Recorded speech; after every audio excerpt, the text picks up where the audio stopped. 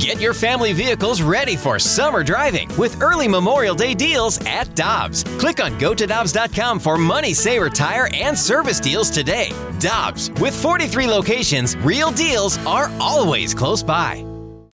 When you need mealtime inspiration, it's worth shopping Kroger, where you'll find over 30,000 mouth-watering choices that excite your inner foodie. And no matter what tasty choice you make, you'll enjoy our everyday low prices, plus extra ways to save, like digital coupons worth over $600 each week. You can also save up to $1 off per gallon at the pump with fuel points. More savings and more inspiring flavors make shopping Kroger worth it every time. Kroger, fresh for everyone. Fuel restrictions apply. Time now for the Fast Lane Podcast, presented by Dobbs Tire and Auto Centers on 101 ESPN. Popped up. Mercado, DeYoung. It's going to be DeYoung. He's got it, and the Cardinals have won it. Surprise, surprise. Let's get nasty on a Thursday. It's the Fast Lane on 101 ESPN with Jamie Rivers. I'm Anthony Stalter. 2:01. Your time check is brought to you by Clarkson Jewelers, an officially licensed Rolex jeweler. And we have been talking to our guy, Brad Thompson, who joins us for the Cardinals Power Hour here to open up the show. That wasn't a very good introduction for Brad. Well, okay, just honestly, slow down. It's like, slow down. It was like an afterthought. Like, Jamie Rivers, Anthony Stalter here, this is our show, blah, blah, blah, blah. Brad Thompson. And Brad Thompson. And it is. But, boy, I mean, it could have been nicer. I agree. All right, start it again, Marsh. Anthony, I think you need to take another shot. Start it again. Start it again. All right, here we go. Do it again. Places, everyone. You didn't like it.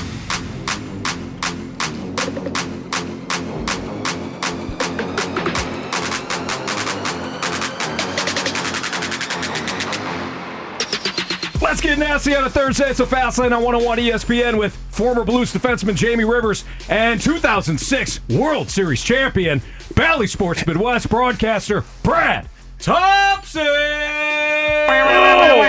that felt good. That was better, Anthony. Man. A little fraudulent, but way better. A little over the top. Hey, I'll take fake. I'll take it. Are you? Guys, generally, I come to join you guys on Friday. I decided, with the current state of it, try to hit this after a win. Yeah. As opposed to, after just a dull. Way more fun yesterday. How do you... We feel good. Can you reset? Because you're... Dang it! I mean, your lips are moving, but I can't make it out, Brad. Brad's having Brad is having some technical difficulties here, He's but we're gonna be fine. excited. He's so excited right now. He's back. He is back. There he is. Good, perfect. Really good, Got BT. it. Good, great, grand, wonderful. Everybody on the bus for this Cardinals team, who are gonna come back and win this NL Central. Okay, let's just slow down. One game though. They probably are. One game. It's amazing, guys, when you get, I don't know, solid starting pitching, excellent work out of the bullpen, sound defensive play. All you need sometimes is one home run, and you win games. It was a big home run. Starts with the starting pitching, though. BT, what'd you see out of Jack Flaherty? Yeah, look, I saw a guy that early on was not in command, obviously, when you end up walking the first inning, you were you see thinking? the start. First couple. Yeah, that was about the time. Where he struck out Marcus Semien. It's like, yeah, hot damn, here we go. And then walk. I'm like, that happens. Here comes a little 2-ball. Walk. Okay, no big deal. Everything's going to be fine here. Walk. Like, oh, no, Jack. No, this can't happen in a time hopper. And then he battled. To me, that's a testament to the maturation of Jack Flaherty, where that could have gone downhill quickly. He didn't allow it to. He made some pitches. It was 29 pitches in the first inning. It also didn't look like a game that he was going to be able to get deep into. But he gets you through 6, 5 in that, 3 obviously in that first inning, punches out 8, and gives you an opportunity to win a ball game. Had very little room for error the way that John Gray was throwing on the other side. You want to talk about a tough luck loser. Yeah. A down and in slider to Alec Burleson, like the lone mistake that he makes on the day, punched out freaking 12. Think about how crazy Gray's stat line is. He was on the nose, and he punched out 12. You know how economical you have to be able to do something like that? But that is the game of baseball, and the Cardinals finally won a game like that. They don't win games like that. That has not happened for them, where everything falls in line from a pitching standpoint. And Anthony, I thought that Jack has done a good job. I want to ask you this, because I want to table the conversation, guys, with like Jack. Is he the ace? They bet on him. Will he be the guy from the second team? Let's table that. Yeah. But let me ask you guys this question. How do you feel when you know that Jack Flaherty is starting on a given day now? Like, what are your feelings heading into the ball game? They're pretty good right now. Up until last night's start, and boy, through the first couple of innings, it's been uneasy for me. And the reason, BT, is we've talked about it. Consistency. You just don't know what Jack Flaherty you're going to get. But now he's put together 4 really good starts over the last 5 games for him. I'm ready to put him in the circle of trust, to where I feel like Jack Flaherty is going to give you way more quality starts. I don't mean the official quality start, just good starts. Then he's going to give you poor starts. I'm putting him in the same category right now as Miles Michaelis for me, which is a big step for Jack Flaherty, because I finally feel like even the individual himself is kind of feeling like, all right, I'm pitching a lot more consistently. I feel better. I still feel more confident in Miles Michaelis on a start-by-start basis. Fair. But when it comes to Flaherty, BT, to your question, my confidence has grown. It has grown over the last, I would say, 4 starts now. The walks are still killing him. If he's not walking the house, if he has better command, BT, as you illustrated, you're looking at him getting into the 7th inning consistently. Now, he was able to get through 6 last night, which is good. But the previous starts, we were saying, hey, yeah, this looks like the Jack Flaherty old. No, it doesn't. He's got to get deep into games. The only way he's going to do that is if he limits the walks. But Anthony's this version, 6 innings is the new complete game. That's true. Yeah, right? I forget sometimes. My bad. Get with it. But 3 hits allowed.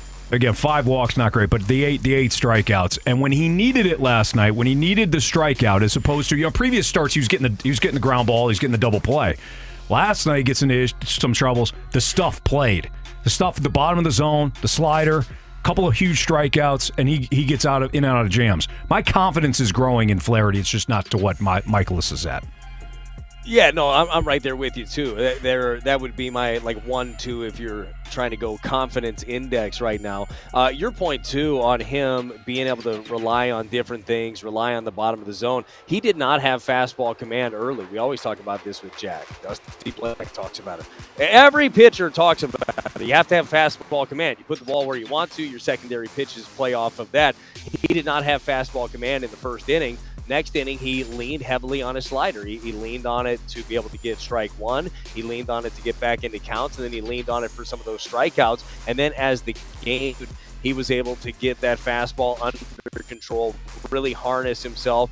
I was watching him in the first inning, and you see him. He made a motion of his hand to his head, and he's driving himself forward. And to me, that's telling me, hey, take your head to the target. He was falling off a little bit. He wasn't in sync, and he talked a little bit after the game about getting that timing right again. And when your timing's right as a pitcher, it feels so effortless. When you are a hair off, it feels like you're throwing up. It really is crazy, and he got back to where he needed to. Last 6 starts for Jack Flaherty, he's got a 2.0 array. He's punched out 36 and 35 innings. Anthony, your point is still a very valid one when it comes to the walks, because he's also walked 18. I don't think a 2-to-1 ratio, strikeout to walk ratio, isn't exactly where Jack Flaherty needs to be. A .98 ERA though in his last 3. He's gone 7 in 2 of the last 5. Went 6 last night. He's giving you right now. Now, what I want to see, Jamie, is that circle of trust that you just mentioned. Boy, I wish that wasn't an impenetrable circle. I wish it wasn't one where it's usually 2 things would just be a line. It's going to take more for a circle, but there's not too many people in the circle. The question is, who cracks that circle next? And when I say crack it, I don't mean who does something bad to get out of it, because I'd rather both of those guys just stay in that circle. Who else is going to crack this circle of trust for the rotation? Well, for me, I think it's Montgomery. I think that out of the other 3 guys, he has shown better pitching overall throughout the season. I know Adam Wainwright doesn't have the innings, the same number of innings as Montgomery, and same for Matthew Liberatore. But just based off of what we've seen, at least Montgomery has been there this year. He's been in a spot where you had some confidence in him, where he's pitched pretty well. Unfortunately for Adam Wainwright, it's been a bumpy road. His last start, not a bad start, but gives up 3 runs in 1 inning. I'm sure he'd like that back. The rest of it, though, he did battle, and he managed to keep zeros on the board for himself after that. And Matthew Liberatore, I think that's still a work in progress. So for me, the next guy into the circle of trust, I would like it to be Montgomery. I think it will be. I'm with you, Jamie. I think when you look at the kind of the path that some of these pitchers are taking, Matthew Liberatore is still a large question mark. Adam Wainwright battled with what he had the other night. If he can give you 5th starter innings, fifth starter stuff, 5th starter, keep everybody, keep your team in the game, I think that's what the expectation should be from Adam Wainwright. Jordan Montgomery, there's still more there. We've seen it. He's got a track record. He's not like Waino, where he's at the end point of his career. We're talking about a guy like Montgomery. What? You're looking at me like I killed Adam Wainwright. This is the last. Whoa. This is his last season, Jamie. Yeah, as a baseball Don't player. love it. Wipe the stank off your face. Well, me, it's your attitude. For once. My gosh. It's Jordan Montgomery. Friend of the show. Friend of the show, Adam Wainwright. Jeez. Is he? Yeah, he came on with us one time. Once. Yeah, he's more of an opening drive guy. Yeah. Although Randy really pissed him off yesterday. Randy? What did Randy do? He talked a couple of times during Waino's backswing on the golf course, and boy, Waino lit him up like a Christmas tree. Well, how the hell is Randy going to know that? I think he told him literally, hey, I'm about to hit the ball, and Randy kept talking. Oh, I'm sorry, Waino, that we can't have dead air as you practice your... You know what, Anthony, your ordinarily... your 9-iron? Radio show. I wouldn't disagree with that, but, Randy's our teammate. Got to have his back here. Dead air on the radio is probably not all that great, Anthony. You should know. I literally just said that. No, you don't listen. I've been keeping this a secret for years, but I think it's finally time to come clean.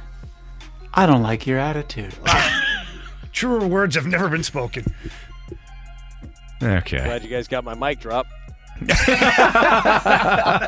That's Brad Thompson. That's Jamie Rivers. I'm Anthony Stalter. It's the Fast Lane on 101 ESPN. We'll continue to talk about the Cardinals' win last night, including how the Cardinals did not waste a save opportunity. That has been a bit of an issue, but Ryan Helsley came through. Gio came through. Got a little nerve-wracking when the ball was in the air, though, and headed to the fence. But he gets it done. Helsley gets it done. Let's talk about the bullpen next on 101 ESPN. We're right back to the Fast Lane Podcast, presented by Dobbs Tire and Auto Centers on 101 ESPN.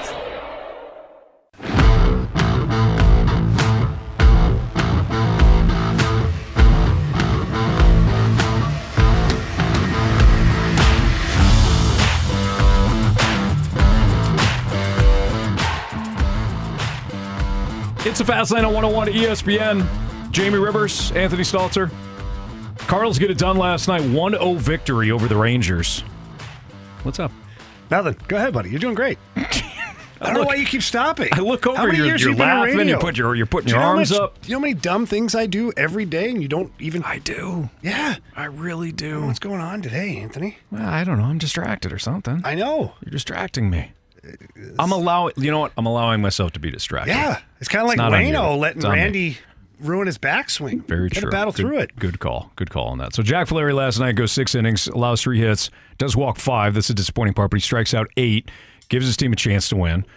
And then Jordan Hicks steps up, 1 inning, 1 hit allowed, 1 K, obviously no runs. Gallegos comes in for an inning, and this was an important outing after he struggled in his last one, and that was the one that unfortunately he blew the game to the Pirates. He allows no hits, no runs, strikes out 1, and then Helsley strikes out 2 to get a save in the 9th, the 7th of the season. I was happy to see that because Helsley, to me, I don't know this to be true, but my perception is like when this guy gets rattled, it's hard for him to shake it. That's just my outsider looking in, body language guy. So it's good to see him get a couple of strikeouts and do well so he can start feeling the flow again. Doing the bull dance happy. Yeah. Gallegos gives up the one hit, or not even the one hit, the one that went to the wall, and Tommy Edman had a good beat on it. I'll be honest, the corner outfield situation, and I know I'm not saying anything new here, But how many of these balls that are getting down are caught if you got your regular outfielders? Well, Jordan Walker, for me, and BT, you can weigh in on this more so than maybe Anthony or I, but he's playing deep. He's playing deep, and then he's having a hard time getting a jump on some of those balls that are hit out there. And maybe that's by design. Maybe it's a good thing. But again, I feel like Jordan Walker playing a little too deep. And Alec Burleson, it is what it is whenever he's out there. He's just not blessed with speed. Mm-hmm. It's not his fault. He's just not blessed with speed. And that hurts in situations, especially in the corners, where if you get something ripped down the line or whatever, where you got to cover a lot of ground, he's just not able to do it like a Brendan Donovan or a Tommy Edman is. Yeah, and let's state the obvious. If Burleson's not in the lineup last night, you may not win that game because he hits the home run. But BT, can you maybe chime in on that? And I do want to circle back to the relievers with you, but Jamie just brought up a kind of an interesting point. Do you know maybe if it's by design to keep Jordan Walker and Burleson a little bit closer to the wall, maybe play the no doubles defense a little bit more with those guys so that not much gets over their head and they just kind of, relinquish the fact that some balls are going to get in front of them? Yeah, I do think it is by design. I think that they're trying to make sure the game just stays in front of them as opposed to things being over your head. It's off the wall. You're chasing it down. I think that they are trying to simplify it. But if you're going to have to make some changes there, if those guys are going to continue to be out in the outfield, because you have too many balls just dropping in there that are good pitches, jam jobs, and especially with Jordan Walker, like you're absolutely right. Alec Burleson is a professional hitter. That's what he's going to be. He's going to be a professional hitter. He'll be in the big leagues a long time with the hit tool, but he's not going to be a gold glove, track stuff down type guy. Jordan Walker, on the other hand, is an incredible athlete. He's got great speed, yet he is still learning the position. But I think that is going to be a part of the learning process for him. We spent so much swing and learning pitchers and how to get the ball up and all the other stuff that goes into it. Well, a lot of it is also playing the outfield at a high level, and I think that you're going to have to start playing a little bit further for your pitching staff. If something ends up getting over his head, I think that the pitchers would say, you know what, that's on me. I'm the one that gave up a ball that was to the freaking track. That's on me instead. I'd much rather have that. To be times in ball games late where you are playing that no doubles, right? You want to make sure that nothing is getting over your head. But for the most part, I think that group might start having to play in a little bit more. Well, fortunately, the one that went to the track was in left center, and Tommy Edman was able to track that down. I mean, talk about an athlete. I know we've kind of joked about having the infielders play the outfield, but Tommy Edman continuing to show his versatility. Not that we were unaware of that going into last night, but circling back to the bullpen. When it comes to Gallegos and Helsley, I mean, you're going to have games, BT, where you don't close the door. But I think in the last time we had you on earlier this week, you had mentioned that. I mean, there's been too many opportunities early on where the Cardinals can save a game, close the door, and move forward here. And maybe while the record they're still under 500, they're a lot closer to being 500 with those games as opposed to where they are now. But they get the performances last night. Jordan Hicks has looked very good. What are you seeing? He's been incredible. What have you seen out of Hicks now than previously? Well, command one. I mean, he's up there, and again, this goes back to the feeling. And I asked you guys about the feeling when Jack Flaherty comes into a game, or he's starting a game now, as opposed to maybe earlier. And I can ask you the same exact question about Jordan Hicks when he trots into a game right now, as opposed to his bad stretch early in the season. Before, when he was going through that downturn where everybody wanted him released, he was ball one, ball two, and then he'd leave something over the middle. He'd get hammered. He's backing up bases, couldn't throw a strike. Now you're seeing him in there just confident in everything that he's doing. And, like, the stuff speaks for itself. You watch it. He's 100 to 102. It's moving all over the place. He's got a slider that he can put in there for a strike. He can also just get on top of it, really hammer down, and get the strikeout with it. But the one thing that Ollie continues to go to with Jordan Hicks is the changes that he's made within his preparation. of every day, of having his routine, of, whether there's a lot of things that go into it, right? But it's your rest, it's nutrition, it's when you get to the ballpark, what is your intention? Are you digging into video? Are you doing all these things? Like, he is learning how to best set himself up for success night in and night out. And you guys know this. If you do something on a given day and you have some success, you put in some work, or maybe you're starting a new routine, you got up early, you did a workout, ate a healthy breakfast, and you feel good, you're like, well, hot damn, there might be something to this. Maybe I'll do this a little bit more often, and it becomes routine. It becomes part of your life. I think that's what Jordan Hicks has done. He's put in the work behind the scenes, and we're seeing the fruits of that labor in front of everybody as he's out there dominating people. I think it's been 10 scoreless outings in a row. He's not walking guys. He's only got one walk, I think, in his last 5 games. He's getting his strikeouts. Like, this is a weapon, and it was crazy early in the season. It is 10 scoreless now for him in a row, where you see the ball come out of his hand, and you're like, yeah, that's good, but I can't have you in a tight game. Now you want him in all the good games. So, BT, and I understand, look, at pitchers are creatures of habit, and, Jordan Hicks has finally turned it around. He's pitching very consistently. Do you see Ollie at any point putting him back towards the back end of the game and closing games? No. I mean, unless you got 2 guys that are down, unless Gio or Helsley are down, or one of those guys run into incredible struggles, I don't see a reason to do it. But we know this. Oftentimes, the 7th inning is just as important as the 9th inning. That's why you actually see Helsley deployed there every once in a while as well. So, like, you could see it on a given day where Helsley gets whatever you would call the biggest part of the game. Maybe that is the 7th meat of the order. He comes in and he mows those guys down. The 8th could go to Gio, and then the 9th to Hicks. I think they're back to, Jamie, to your point, they're back to trusting him at the back end of the bullpen, but I don't think that there's the thought of, okay, well, let's do the quote-unquote closer thing with Jordan Hicks right now. I think they're happy with as many high-leverage relievers as they could possibly get. We were talking earlier about the starter circle of trust. Well, your relievers circle of trust right now, and I get it. This has been quite the circle. I mean, this has been, you think you're in, you're out, to use a dunk. When you're in, when you think you're in, you're out. When you think you're out, you're in. There's been a lot of jumping around in that one, but Hicks, I think, right now is firmly in that circle of trust where they could deploy him in the 9th inning in a save situation and feel good about it. I just think that they have other options which make him not have to do that. That's Brad Thompson, Jamie Rivers, Anthony Stalter. It's the Fast Lane on 101 ESPN. It's our Cardinals Power Hour with BT. We got 2 more segments with him. Let's talk about Alec Burleson. This offense, he hit the home run last night. That was huge. It's all they needed, but this offense continues to struggle. Maybe we'll unpack some of that next on 101 ESPN. The smartest way to do your homework is Heckman Lumber. Warm weather means homework for homeowners, and if your homework means a new deck, then turn to the deck experts at Hackman Lumber. Browse the largest inventory of decking materials and deck accessories in Missouri at Hackman Lumber Company. Talk with their experts about treated lumber, cedar, TimberTech, Trex, Evergreen, and AZEK to find the best deck for you. Check out endless choices of railings, balusters, and LED deck lighting options. Hackman Lumber Company will not be undersold on in-stock decking materials, guaranteed. You can choose to do it yourself with Hackman's expert advice, or they can recommend reputable contractors to do the work for you.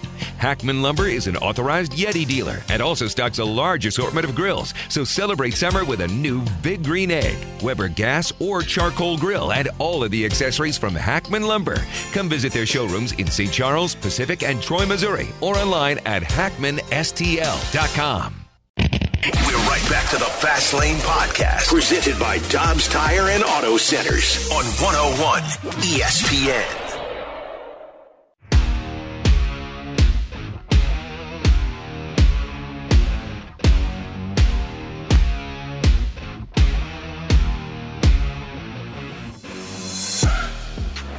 Swing, drive, hammer deep right. It's an ambush. It's gone. Alec Burleson has broken the tie. It's 1-0 on a lightning bolt to right. Nice. Chip Carey on the call last night. Alec Burleson touches seats, and the Cardinals win thanks in large part to a dominant start by Jack Flaherty. Safe for the walks, What but he a was dong. dominant. Hey, what a dong on that huge Burleson. dong. Huge dong on Burleson. Timely there last hitting night. is perfect. Yeah, no doubt. No doubt. Bullpen comes in, shuts it down. That's all you need, Jamie. Yeah, For it's the- easy. It's a simple game. It is. For the small ball crowd. I did notice last night that Burley had a little extra chest hair poofed up for that at-bat. If you go back, and I did, go back and look at the at-bats prior to that, not showing a lot of chest hair. Yeah. Came up in the 8th inning, a little more poof. It's like he went to the Anthony Stalter School of Chest Hair, brought that bad boy up a little bit, and look what happens. Well, Burley, you're so rugged and manly. Sure is. Jamie, sports, life, it's all about adjustments. And Yeah. if you recognize that you're not showing enough chest hair and you're struggling, well, that's on you to make the adjustment. So I think that's one of the better breakdowns that you're going to find. I think it sent a message, too. Certainly. I mean, the pitcher's bearing down. He's looking at that, and he sees a little extra poof there. I mean, come on. So our guy Brad Thompson, 2006 World Series champion, will be on the call tonight for Bally Sports Midwest. He joins us again. BT, did you happen to see some extra chest hair showing last night for Alec Burleson? Yeah, look, a couple of things. One, technology, not my friend. Two, sure, there was more of the meat sweater hanging out for Burley, and I think that worked out pretty well for him.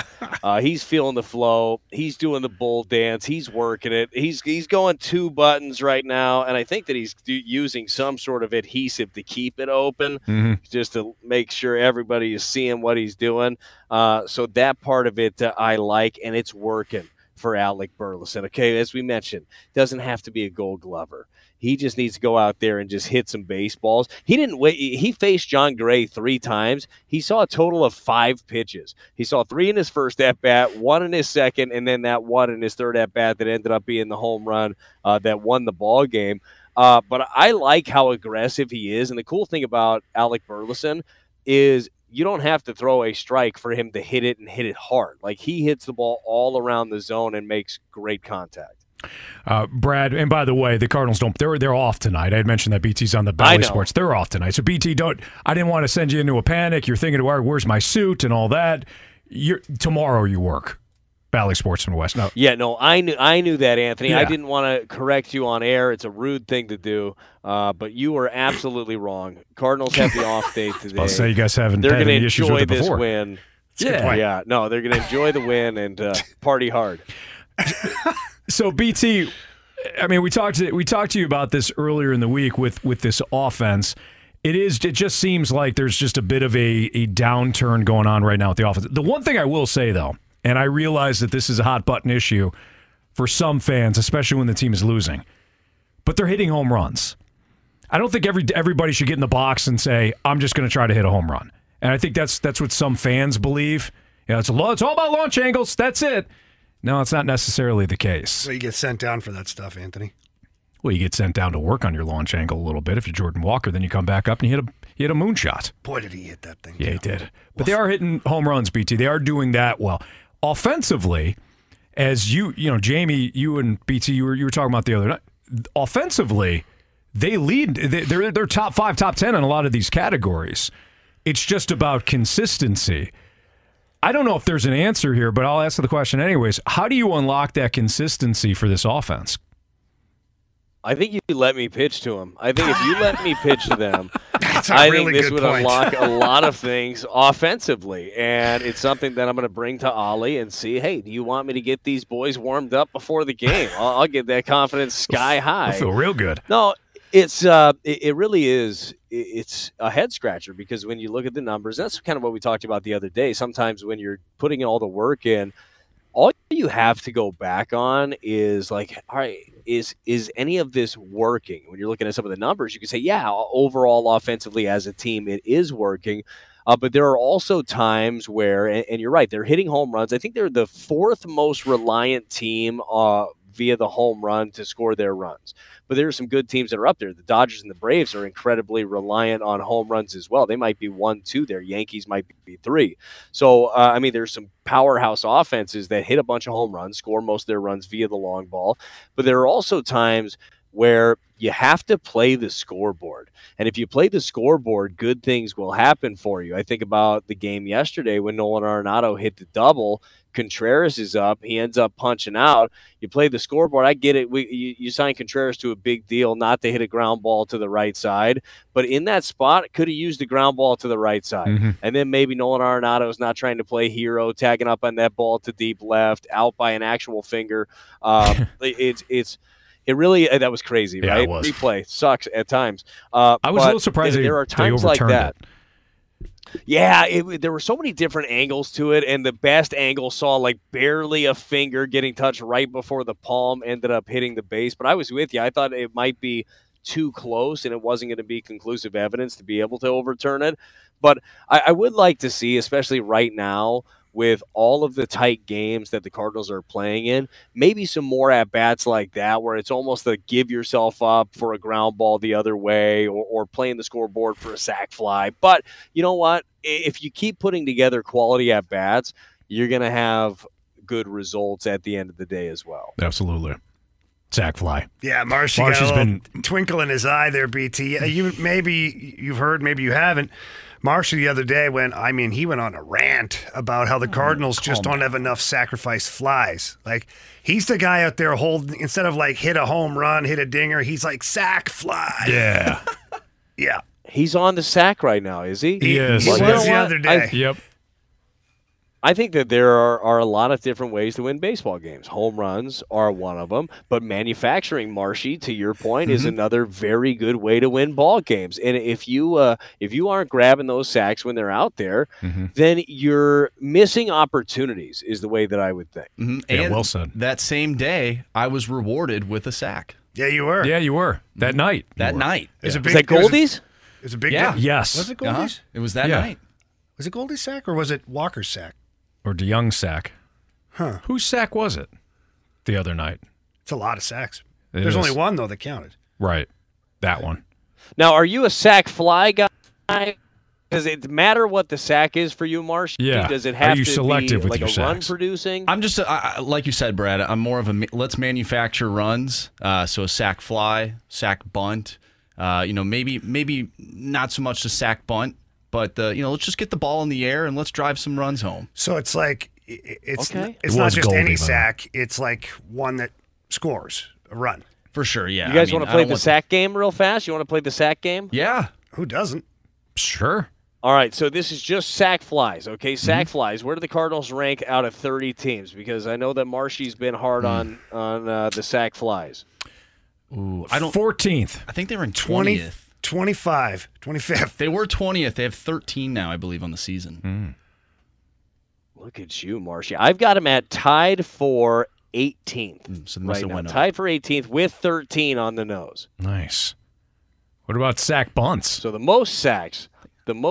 Oh boy, my internet, is not working that good. I think They have 4 sack bunts. Four sack bunts. Don't quote me on that. I was looking the other day at the teams that, bunt the most when it comes to sacrifices, and the Pirates were number one. I bet they're bad teams. The Pirates Brad, are number you one. watch your mouth. But to your point, Brad, number 2 was the Oakland A's. Look at that. Yeah. So if you want The 50, proof is in the pudding. you want 50 plus losses by not even the mid June, you sack bunt a lot. So, you gotta be but good the at key, right? The key is probably balance, isn't it? Like you try to figure out like when are the best times to deploy that. 'Cause Right. most teams are not sack bunting. Remember the Braves last year? I think the Braves actually got their first sack bunt of the season. It could have been in their last game. It was definitely in their last series. And they that guy their got first released. Sacrifice bunt. That guy's Yes, down with of course he Alec did. Manoah now. It's like, hey, you don't know. Yeah, you don't know the signs. what are you trying to be, Johnny Small Ball hero? Get out of here. You're done. You'll play with Oakland next year. That's great, eh? Yeah, you're fired. In all seriousness, we're having fun. We're all seriousness. Brad, to your point, why don't you use all the tools in your toolbox? It doesn't just have to be small ball. It doesn't just have to be the long ball. You can, God forbid, you can have a complete offense. Yeah, you know what it is, too? It's knowing your spot, right? And I think that this is easier for maybe a veteran hitter. But, like, I brought up the Contreras example with Arenado at second. There are some guys in my lineup that I would just like to bang the baseball. I want to put Contreras in that lump. Now, the way that he's been swinging it as of late, maybe I'll take my ground ball to the right side, move a guy over, be productive. But the hard part of like, knowing your spots, in large part, outside of Goldie and Arenado and Contreras, it's a pretty young lineup, right? So of knowing when to, hey, let's take my A swing, let's drive the baseball, we're hard hit rate, it's exit velo, let's crush. And then knowing of maybe a little bit later in the count with 2 strikes, okay, now is time to shorten up. Let's protect a little bit. A young guy that actually does that with the Cardinals a little bit, and we haven't seen him much, and he's not having as good of a year this year. We see that with Juan Yepes, though. Yepes spreads out a little bit more with 2 strikes and just puts the ball in play like he's got that concept of what he's doing. I think that's a hard one for a young player to learn, of when to really put your A swing on one. And we've seen around baseball, you got guys with 2 strikes trying to put their A swing on something because strikeouts don't matter. Well, when you're losing games in the fashion that the Cardinals have lost games, 7-14 with the win last night in 1-run games, sometimes you got to be able to shorten up and do some other things. That's Brad Thompson, Jamie Rivers, Anthony Stalter. The Cardinals are off tonight before they open up a new weekend series against the Reds starting tomorrow night at Busch Stadium. Let's talk about the outfield. John Mozeliak mentioned the outfield a couple of times and the lack of production out of the outfield. Did mention the injuries yesterday in that interview with Katie Woo. Let's get into the kind of the roster matrix of things, especially with Dylan Carlson likely on his way back because he's doing a rehab assignment right now. Let's start with the outfield next on 101 ESPN. We're right back to the Fast Lane Podcast, presented by Dobbs Tire and Auto Centers on 101 ESPN.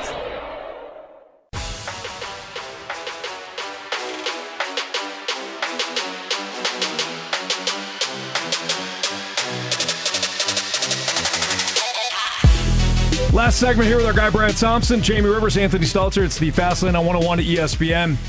During the broadcast last night, Chip Carey had mentioned, maybe we'll see more of Tommy Edman in center field moving forward. I don't think it's that crazy of a comment, knowing that you've got Paul DeJong at short, Nolan Gorman, unless he's facing most lefties, will be your second baseman.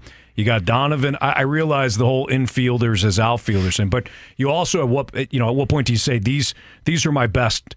These are my best 8 position players, and Anthony, just go with that. You literally yesterday or the day before, Marshy, you were a witness to this.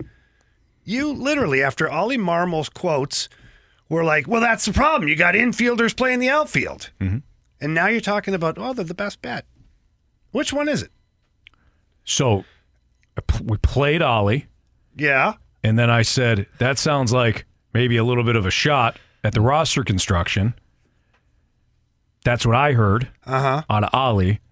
And now I am saying that you should play your best 8. You're not being accurate right now. I don't know how both of them go together. Well, because you said the problem is that Ollie's roster, he has infielders playing in the outfield.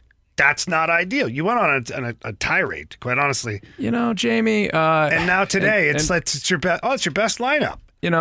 Brad, you can back me up on this. There's a lot of times where I'll hear from people that are close to Jamie that absolutely love him. And what's the one thing they say, BT? The one thing they say is, "I just wish he listened." Okay, that's only one person. Yes, every single time. That's only one person. Okay, and it's pretty easy to identify. Influential. Yeah, very much so. But BT, Anthony, we know the truth, man. Anthony clearly did not like the idea of infielders playing in the outfield. I've always said play your best 8. We even did a segment last week talking about how do we really care? Well, you did, and now you don't. Whatever, Jamie. It's fine, Anthony. I'm just trying to clarify your stance, and maybe that's what you're trying to set up the segment. I just did, Jamie. That way. Brad, I made it up. No, not this thing. I've made a lot of things up, just not this. Brad, do you think we'll see more of Tommy Edman in center field? Yeah, a couple things. One, sounds like you're riding the fence, and you're riding it pretty hard.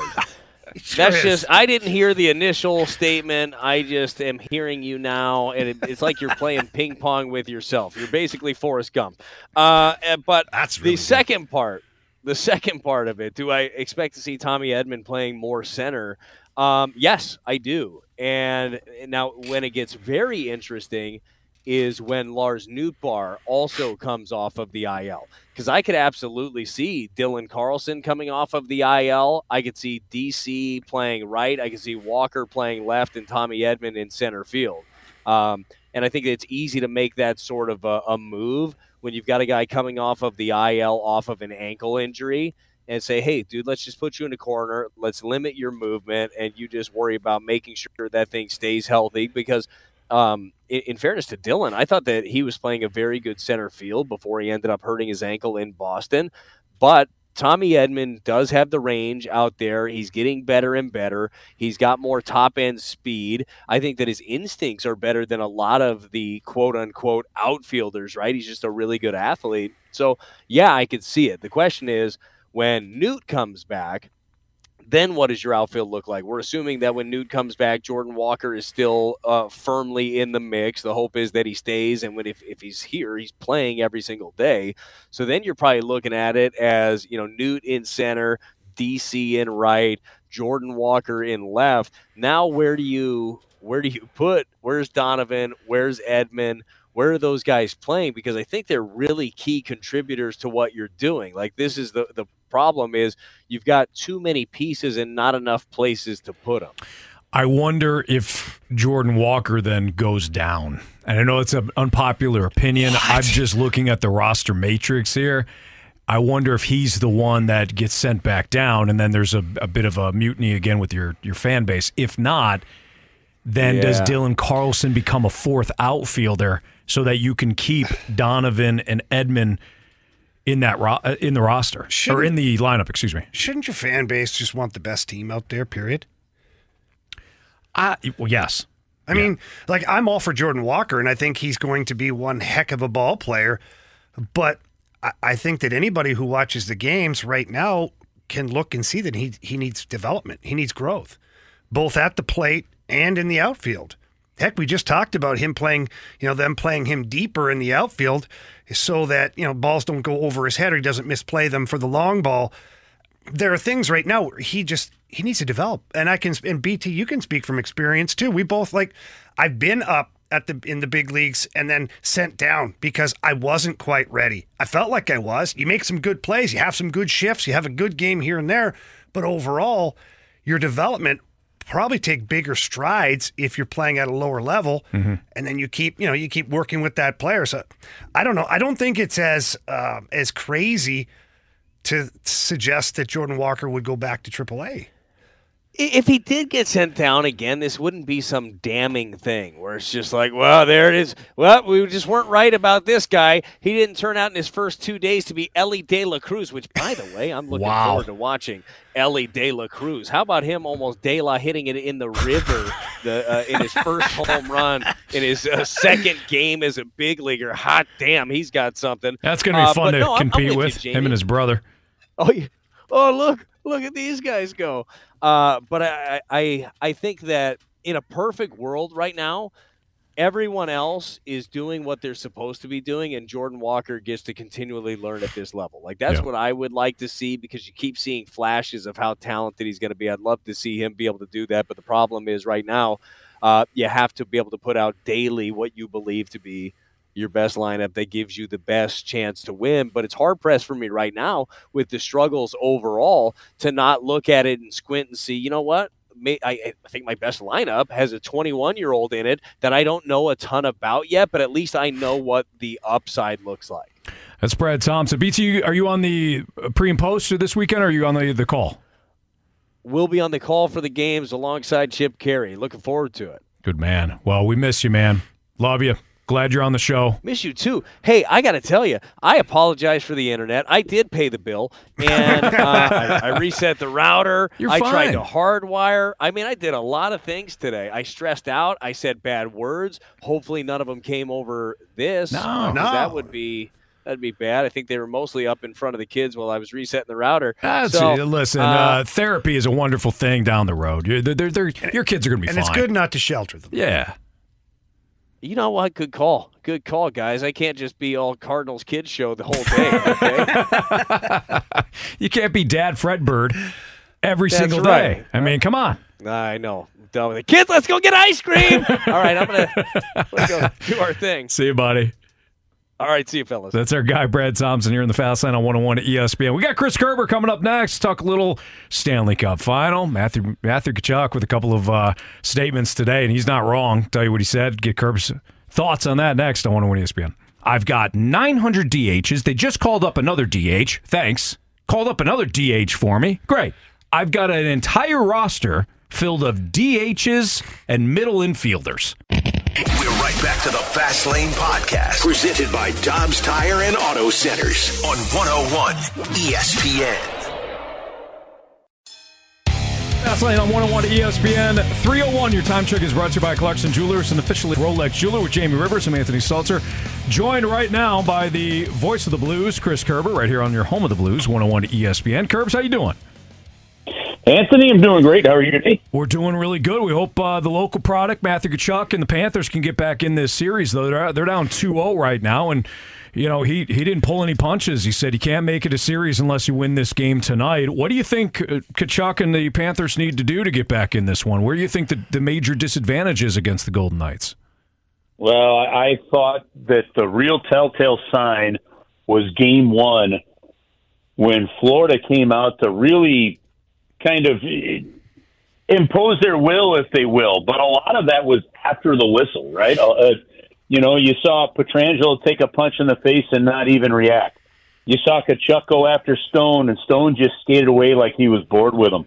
It reminded me a lot of when the Blues were playing the Minnesota Wild. Derek Boogaard was playing for Minnesota, and Andy Murray would scratch Ryan Reeves and just say, we're just not even going to engage them in that aspect of their game. And it worked.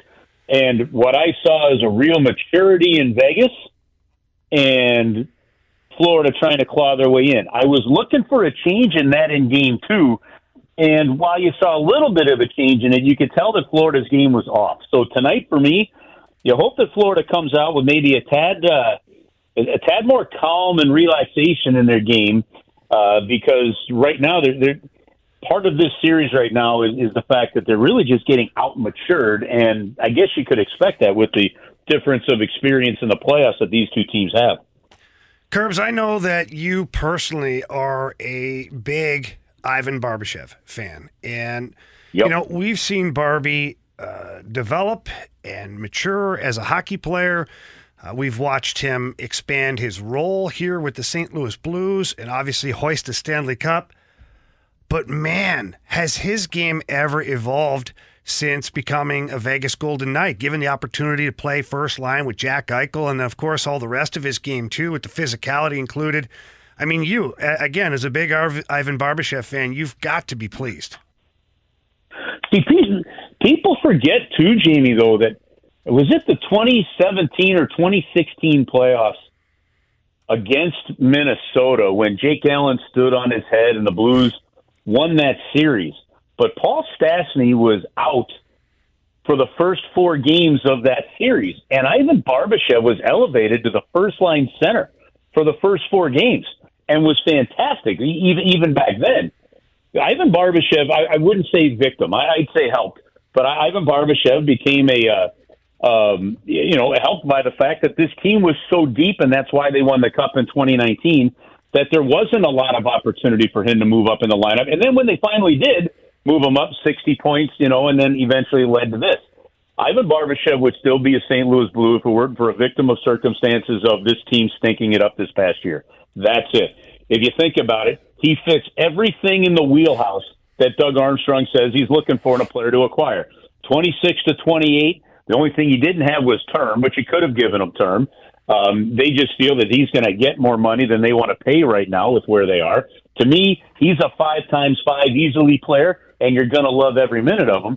But he's an absolute playoff performer. That hit on Gudas is as big a series-changing hit as any other series moment that could happen. So to me, it's just it's great to see because he's just a terrific guy, an excellent teammate.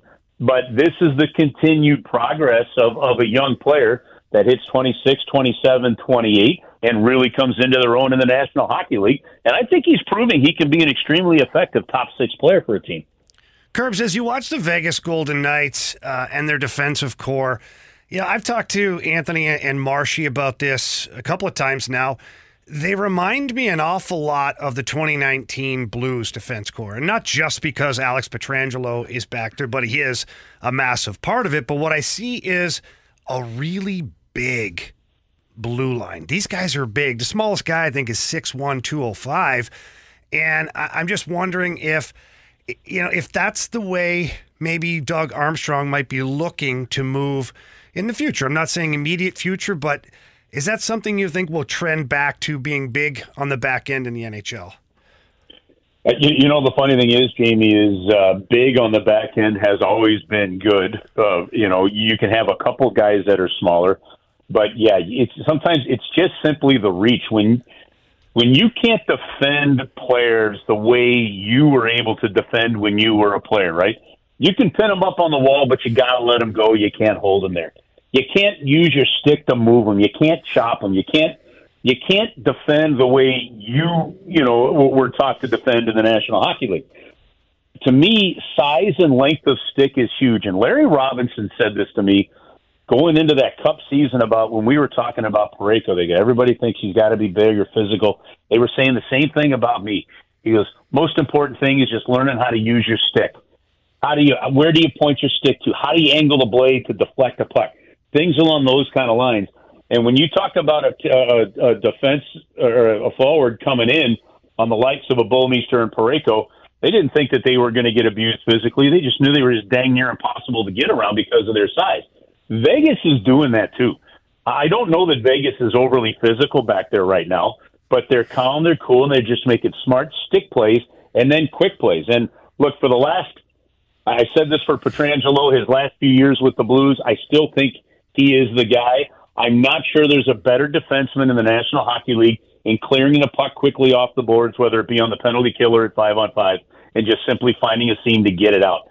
And I think that the defense that he's been with have followed suit on that. So, I think there are a lot of similarities because of the size. And you do need some physicality back there, whether it was Martinez able to throw a hit, and you compare that to the way Edmondson could hit or Bortuzzo. There are similarities. And it starts with size. And it's hard to win in the National Hockey League without size because eventually forwards are going to wear you down. And that's an important aspect. So I agree completely with you that, as you continue to look, the Blues are going to be looking to add size on the back end. Tonight, Stanley Cup Final, Game 3, pregame starting at 6:30 right here on 101 ESPN. So we'll get the pregame and the game for you. So if you're out driving around, you can't watch the game, but you can listen to it. Tune in, 101 ESPN, as the Panthers try to get back into the series with a win tonight over the Golden Knights. Curbs, there seems to be some consternation when it comes to the cap and what that number is going to be for next year. Gary Bettman said last week that this next year's salary cap, won't see a significant bump, but then there's some reports that the number isn't necessarily final. Where do you anticipate the cap to be over the next couple of years? As we know, the Blues don't have a lot of cap space heading into this offseason, but when it comes to the Blues, their contracts, and where this cap could go, do you see the outlook looking better beyond this year for the Blues when it comes to their cap? Yeah, I think the Blues are setting up very well when it comes to the cap moving forward for a couple of reasons. One, remember the NHL was one of the first leagues they avoided any kind of labor strike whatsoever, and they actually extended the CBA in COVID and didn't deal with the issues that baseball dealt with, right? And the NFL for that matter. So that being said, you're coming into what is now the final year of that flat cap. There was talk that maybe the Players Association under their new executive director would ask to negotiate the raise because, frankly, that would help some players stay in their current market. But then the league may renegotiate some escrow situations, and that's the big problem that the players have is how much money do they lose in escrow until the balancing of every given year is done. But it is fully expected, whether it just goes up to $1 million this year or maybe another $2 million, Anthony, if they negotiated late. Doug Armstrong said that will be decided without a doubt by July 1. So every team knows what they're dealing with. I've got to think you're going to decide that before the draft, just so you know what you're dealing with if you're going to make a trade on draft day too. But next year is where the big rise, is expected to go. And some of those games that have not happened over the last 5 years because of COVID, 4 years because of COVID, I think you're going to start to see. So if you're a Blues fan, honestly, right now you don't want that cap to go up because you want teams like Boston, like Toronto, like some other teams, have to face some free agency situations with players and be pretty much cap strapped. It's next year when it goes up that the Blues are able to play in the sandbox a little bit more. They're going to have a lot more space. So I think right now the Blues are setting up pretty well. Curbs, a couple of interesting names that have popped up here. I guess we'd call it on the trade market. Alex DeBrincat and Pierre-Luc Dubois in Winnipeg. Both of these players are right in that age bracket that Army has talked about this year during this retool that the Blues are going through.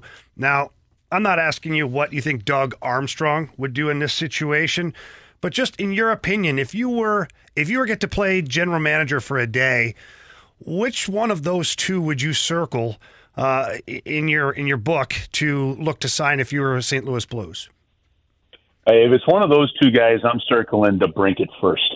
It's just proven the playmaking ability and what he could do. 40 goals score. I like the idea of that one. But the one thing that gives me a little pause there, we were just talking about on the back end, is size. And I don't think you want to get too small up front either. I still think the Blues need some gumption and some grit to go with their skill. They need some of that Barbashev aspect on their front side. So DeBrincat's there. The one that I saw, Jamie, from Winnipeg that opened my eyes a little bit was Kyle Connor. And would the Winnipeg Jets consider? I can't see a scenario why you would consider that because he was the one that made Patrick Laine available.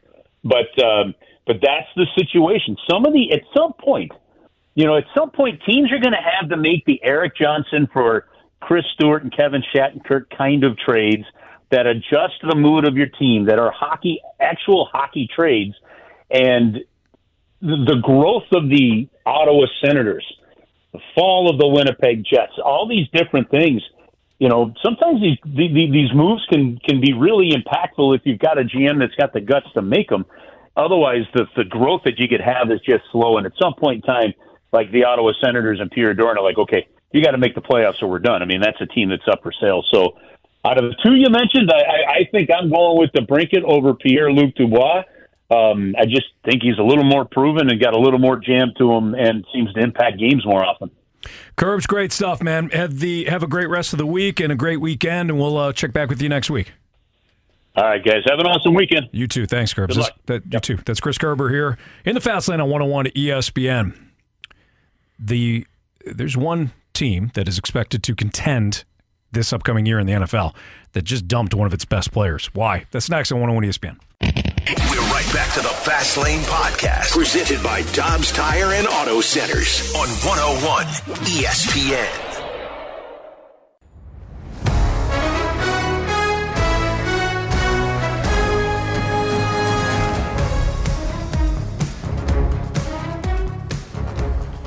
So when our guy Andrew Marsh woke up today, he saw that Dalvin Cook was going to be released from his Minnesota Vikings, and word has it that he cried big time. No. Oh, there were tears. There were tears. This has been in the making for quite some time. So a team that won the division last year, obviously hosted a playoff game, is releasing one of its best players. Why is that? Well, the Vikings are releasing Dalvin Cook because you've got guys like Justin Jefferson and T.J. Hawkinson and maybe even Danielle Hunter, who's been in trade rumors too, which is, that one doesn't make much sense. But Justin Jefferson is due a pretty big raise. He's still playing on his rookie deal, so he's gonna have a big offer at some point from the Vikings. They want to keep him, and they re-signed Alexander Mattison for next to nothing.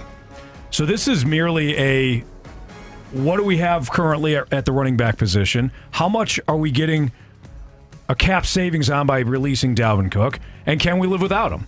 And the Vikings said, yeah, we can. So this is why they're releasing him. And if the next question might be, well, why didn't they just trade him? Because there's no offer. There wasn't an offer that made sense to them. Other teams probably figured that Dalvin Cook was going to be released, and they're not going to give up any assets for him. So that's why they didn't get anything for him.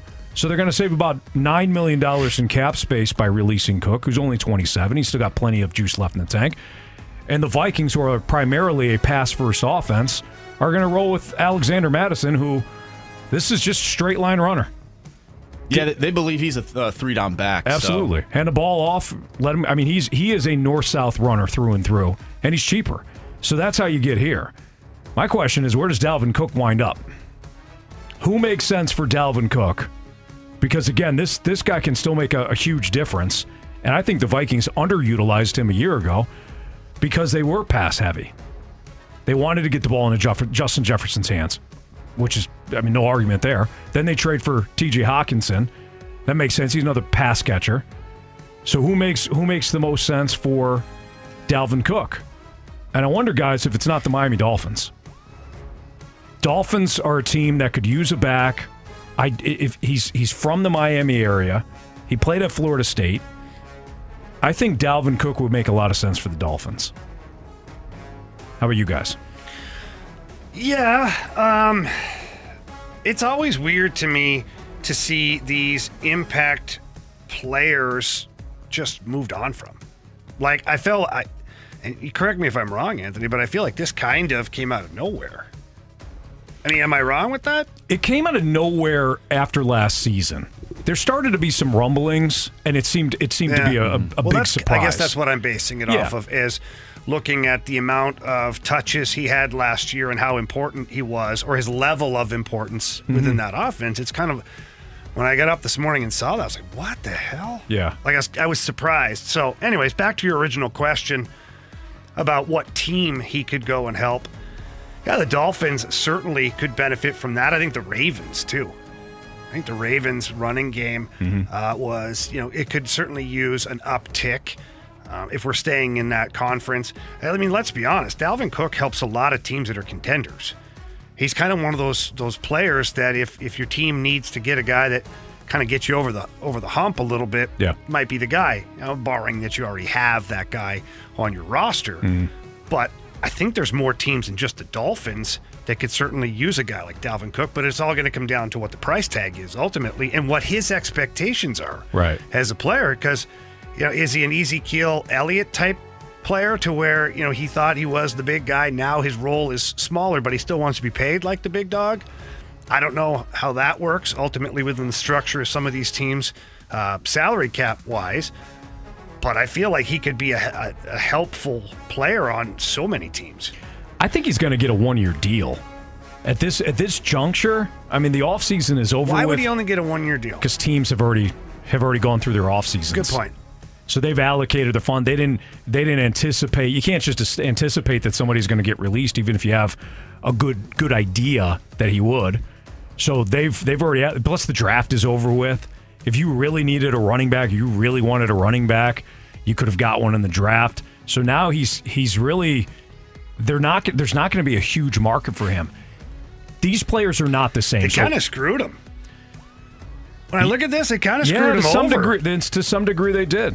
I mean, why would you hang on to him all the way to this point and then release him? I wonder if they thought they could trade him. And they just kept trying and maybe they got close, and maybe they thought... I'd be pissed as the player, because you've missed your window of opportunity of getting yourself a pretty good deal. Certainly. But I think that's a side note. These two players don't compare from a stylistic standpoint, so understand that I'm not comparing the two.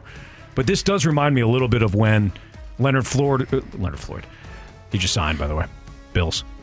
When Leonard Fournette was released by Jacksonville, and he winds up with Tampa, and it's a short-term deal. He's not making a ton of money. Good big back that fit that offense. And because of Tom Brady and the rest of those weapons, they were able to win he won a Super Bowl. And he had a pretty big part, played a pretty big role for the Bucs in that year. I think a really good team is going to get Dalvin Cook. Whether it's a Super Bowl contender or just a playoff contender, I think somebody's going to land him. And whether it's Miami or Baltimore or Denver could certainly use a reliable running back. If they think Sean Payton, his best year, the Saints' best year, of course, it was Drew Brees, and it was that offense that was just explosive. But when it got down to it, when they needed to run the ball, they had Pierre Thomas and they had Reggie Bush, and they relied on about 3 backs to win the Super Bowl that year.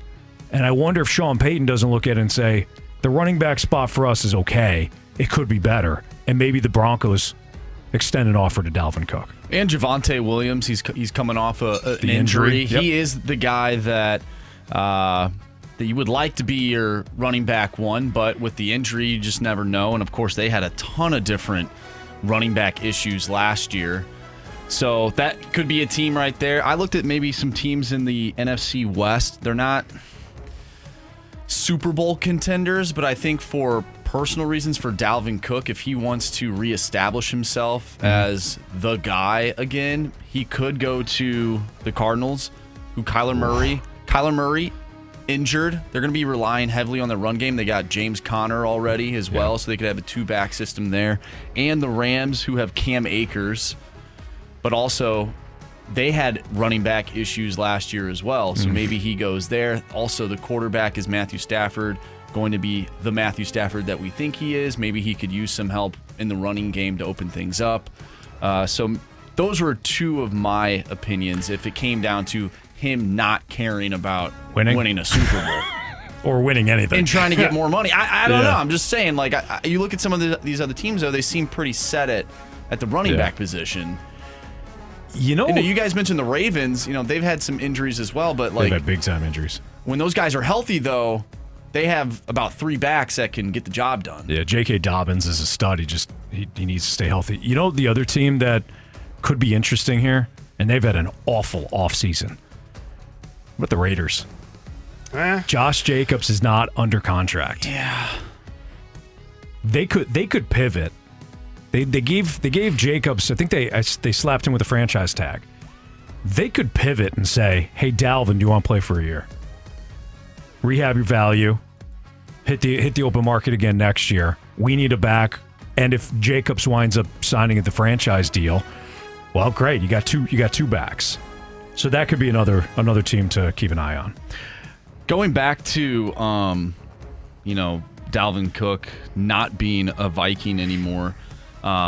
It is interesting because this past season, he has dealt with injuries before.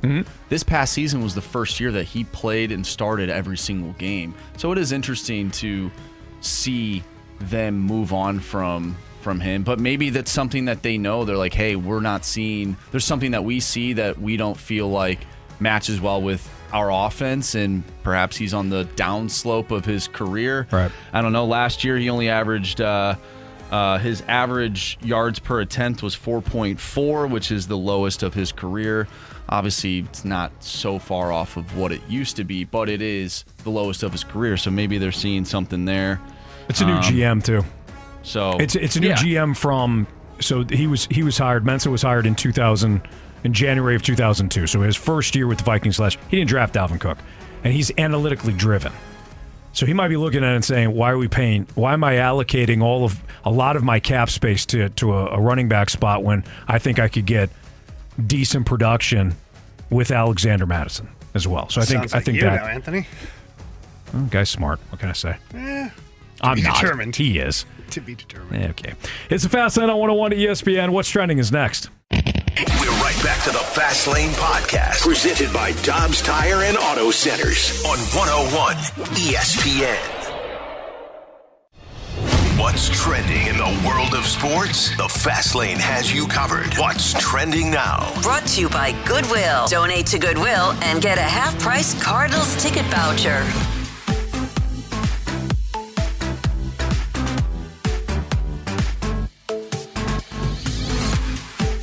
Welcome back to the Fast Line here on 101 ESPN. Anthony Stalter, Jamie Rivers, I'm Andrew Marsh, and it's time for What's Trending.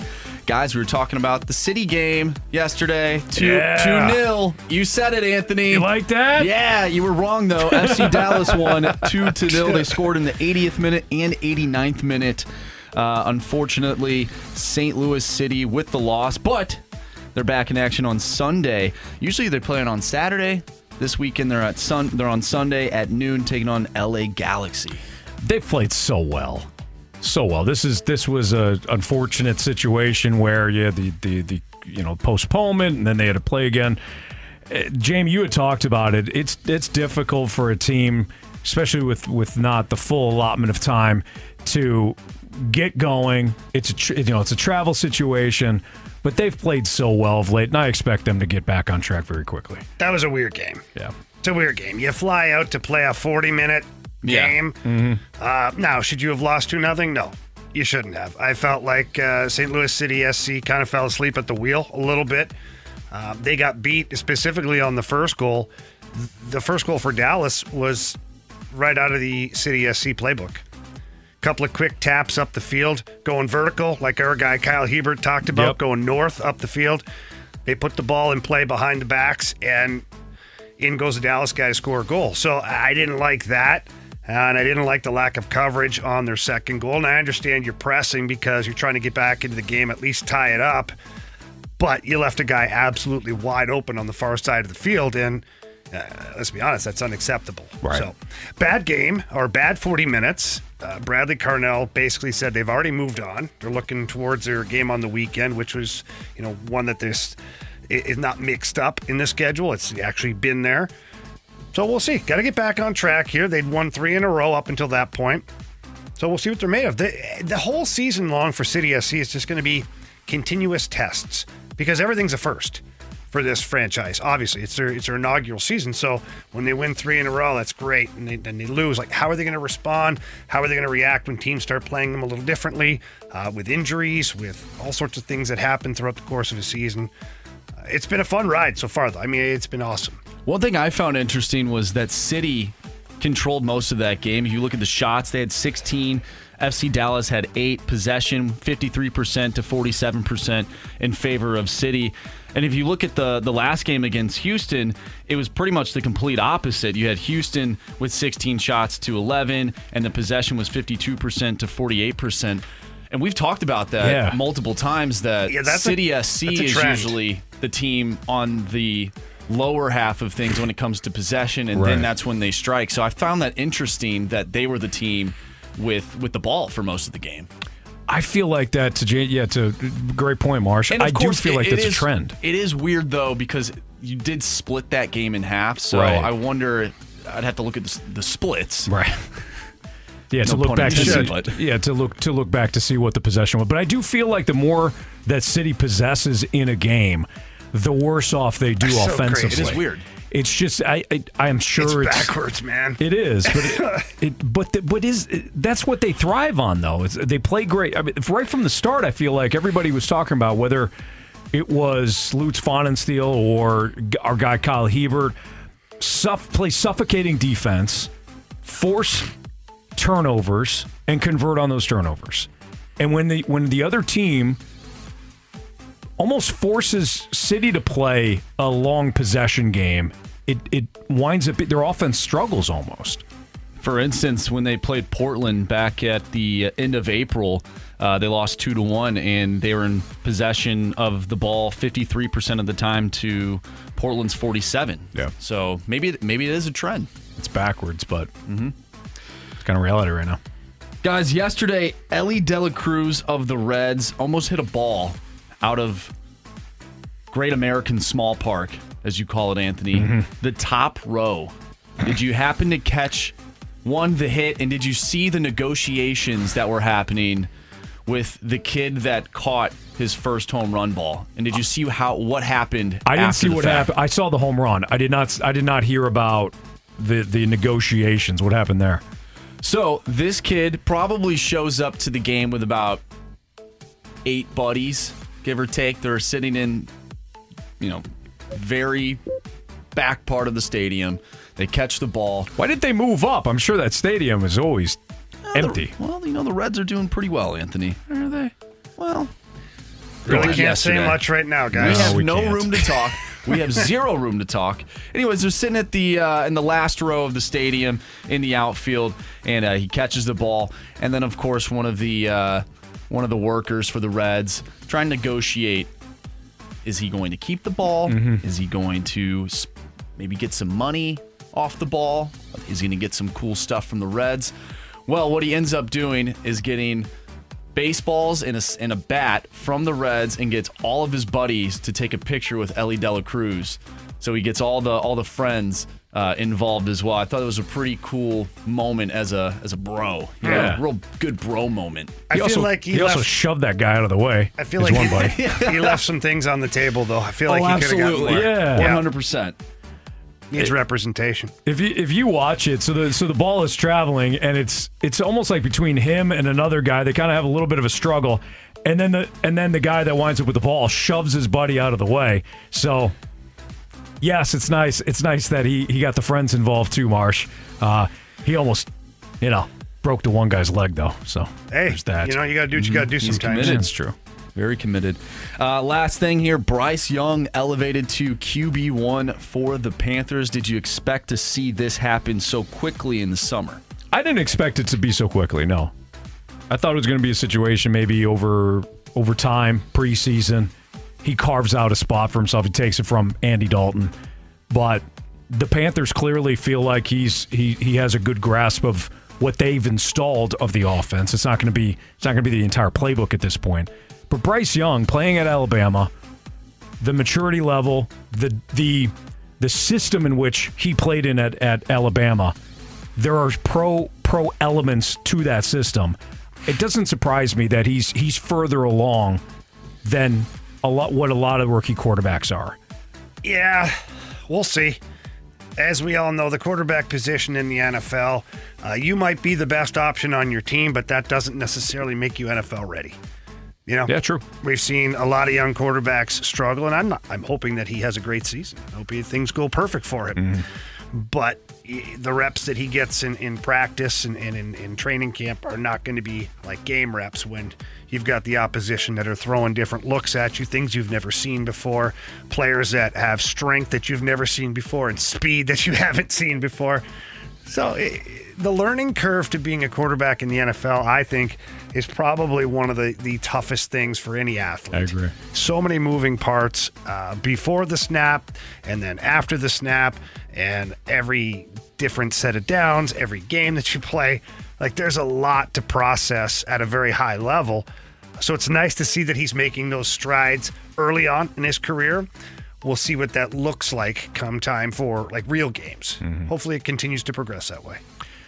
We got our NFL 4 downs coming up next hour, but what does a rebound look like for this team, for the Cardinals? If it is going to happen, if they are going to rebound, if they are going to start to climb in the NL Central, and they got a long way to go, and they've not played well. One win doesn't change the fact that they have really struggled over the last couple of weeks. But if a rebound is coming, what does it look like from this team specifically? That's next on 101 ESPN.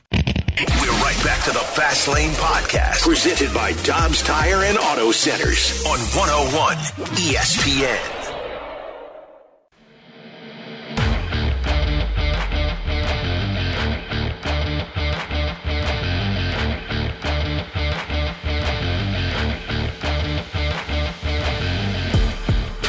This road trip has been tough, so to be able to pitch the game we just did against especially that team, that says a lot. So Jack was phenomenal, did a really nice job, threw up a ton of zeros, and a big swing by Burley there. That we just faced a really good arm. That guy did a nice job, and some uncomfortable at bats for sure, but leaving here with that win was important.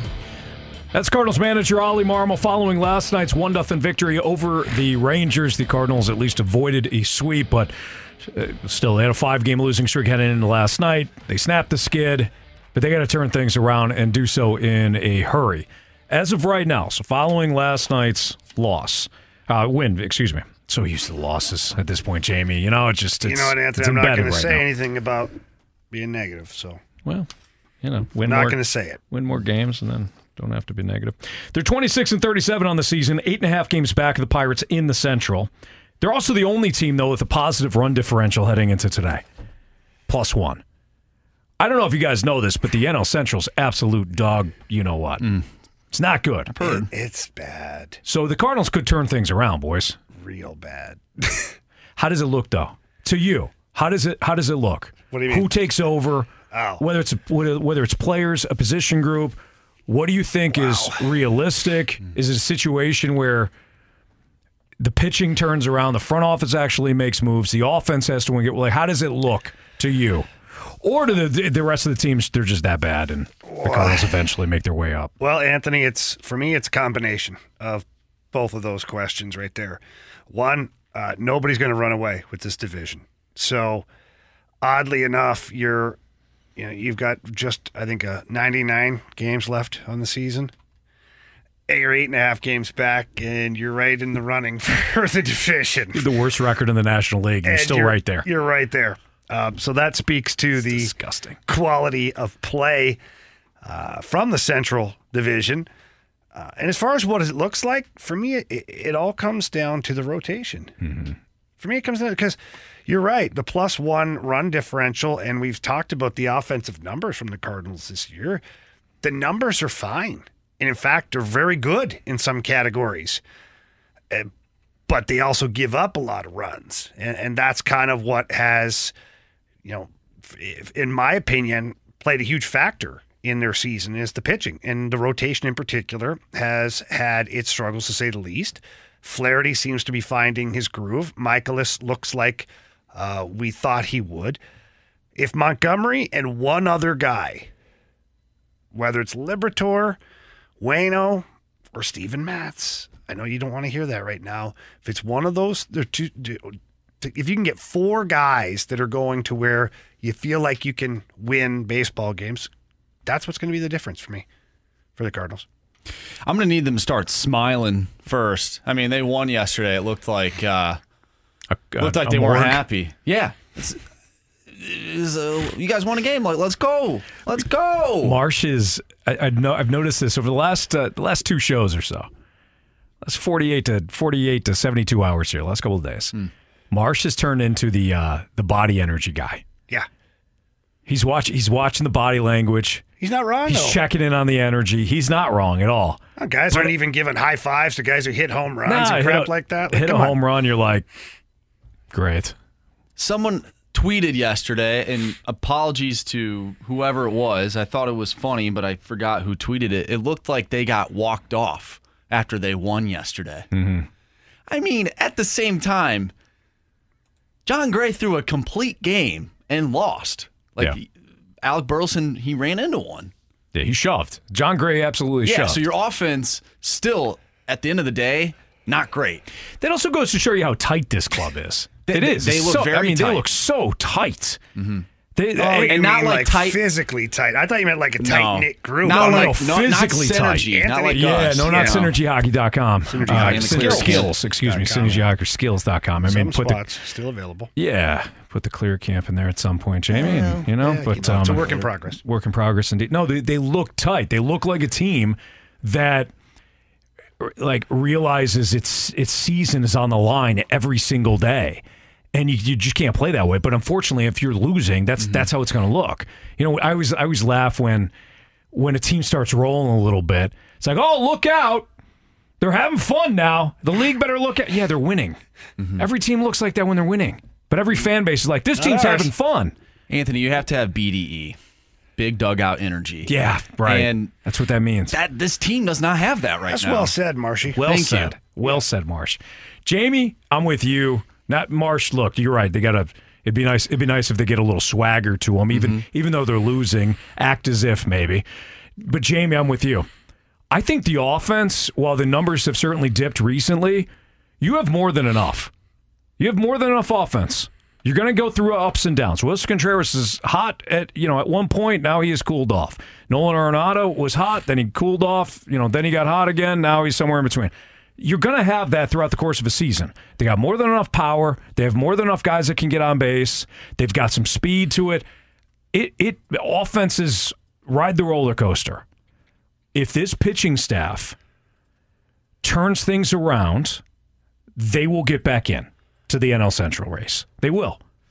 We have seen it before. If they pitch well, and they've been better over the last 10 games now, much better.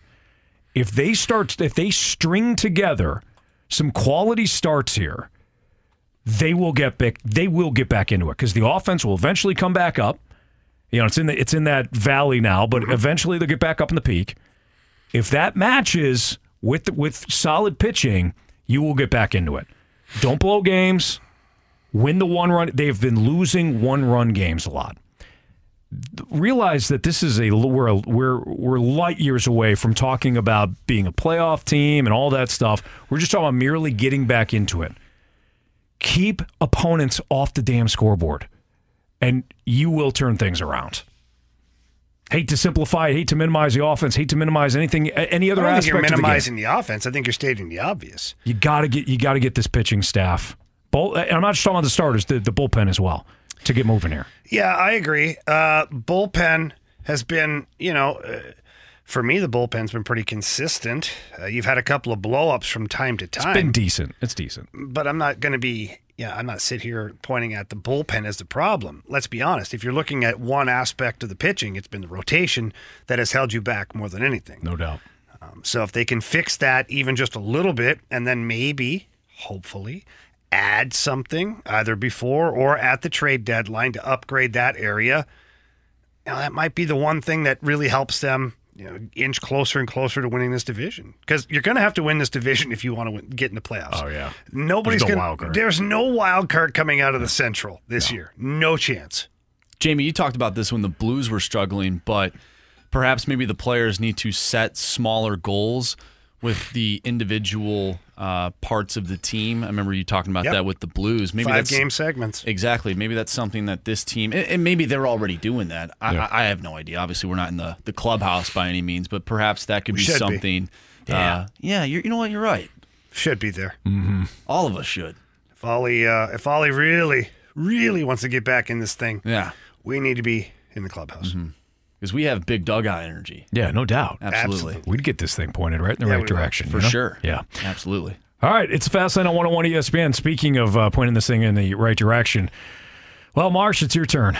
You're up, buddy. It's been a minute since I've been the closer. We need you. Mm-hmm.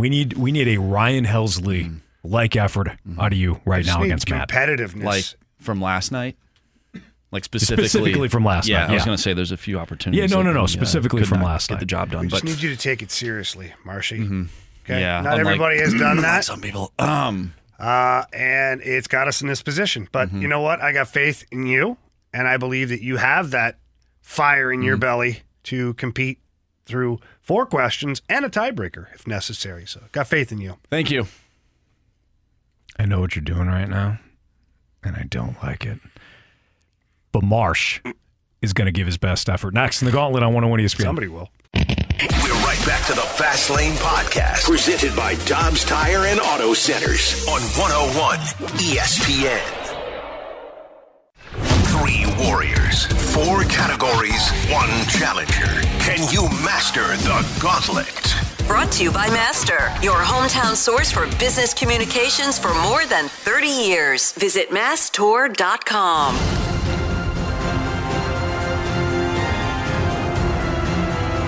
Time for the Gauntlet here in the Fast Lane on 101 ESPN 401. Your time check is brought to you by Clarkson Jewelers, an officially licensed Rolex jeweler. With Jamie Rivers, I'm Anthony Staltz. Our guy Andrew Marsh has an opportunity for a save because Matt, who's on the line again, well, he beat Jamie and I the last 2 days. What's up, Matt? Not much. Just starting my vacation. You're starting your vacation, huh? Yeah. Got a whole week off? You got a whole week off. Going to the beach. Sweet. You're going where? Going to the Panama City Beach. All right, Not good in man. style like Jamie. Don't have a Speedo like him. So. Well, something you got to order. If you beat Marsh today, will you order a Speedo? Yeah, sure. Why not? All right, good man. There you go. I got a great place for you for that, too. I'll hook you up. Oh, sounds good. Speedo.com. Scary. All right. Matt, you already know who the opponent is today. It's going to be Andrew Marsh, so go ahead and tell Marsh to spin the wheel. We'll send him to the Cone of Silence. We'll see what category you get. All right, spin that wheel, Marsh. All right, here we go. Matt, what are you hoping for? It doesn't really matter at this point. It just is what it is. Okay, I like that. All right, now the first time you were with us, You said you didn't want hockey. How do you feel about it now? Is that what I got? That's what you got. Yeah. Okay, well, it is what it is, I guess. There you go. You're consistent, man. You said, hey, look, doesn't matter. You're still gonna win no matter what it is. So you're gonna get hockey. You did well the first time in it. I did well enough. You did well enough. You did. Yeah. You did. All right.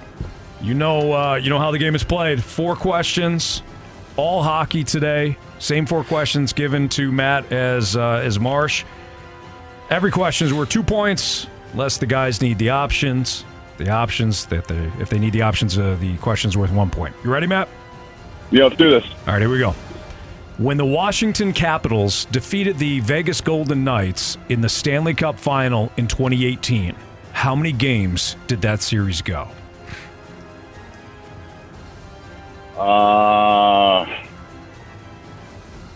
I'm going to take the options, but I think I have a guess. Give me the options. 5, 6, or 7. All right, I figured that's what the options were going to be. Give me 6 final. Okay. All right, Matt, question 2. In Game 7 of the 2019 Stanley Cup Final, which St. Louis Blues scored the last Blues goal of the game to put the Blues up 4-0 in the third period? Is that Shen? Give me the options. Was it David Perron, Zach Sanford, or Sammy Blais? Well, good thing I took the option. Yep. Give me them one more time. I'm sorry. No problem. Was it David Perron, Zach Sanford, or Sammy Blais? Give me Sammy Blais. Final answer. Question 3, Matt. Which Dallas Star still leads the 2023 NHL playoffs in points with 24? Yeah, give me the options. I have no idea. Joel Pavelski, Jason Robertson, or Rupe Hintz? Pavelski. Final answer. Okay, Matt. Question 4 here today. In 1967, the NHL added 6 teams in its first expansion. These teams were the St. Louis Blues, Los Angeles Kings, Philadelphia Flyers, Pittsburgh Penguins, Minnesota North Stars, and which other team that no longer exists today?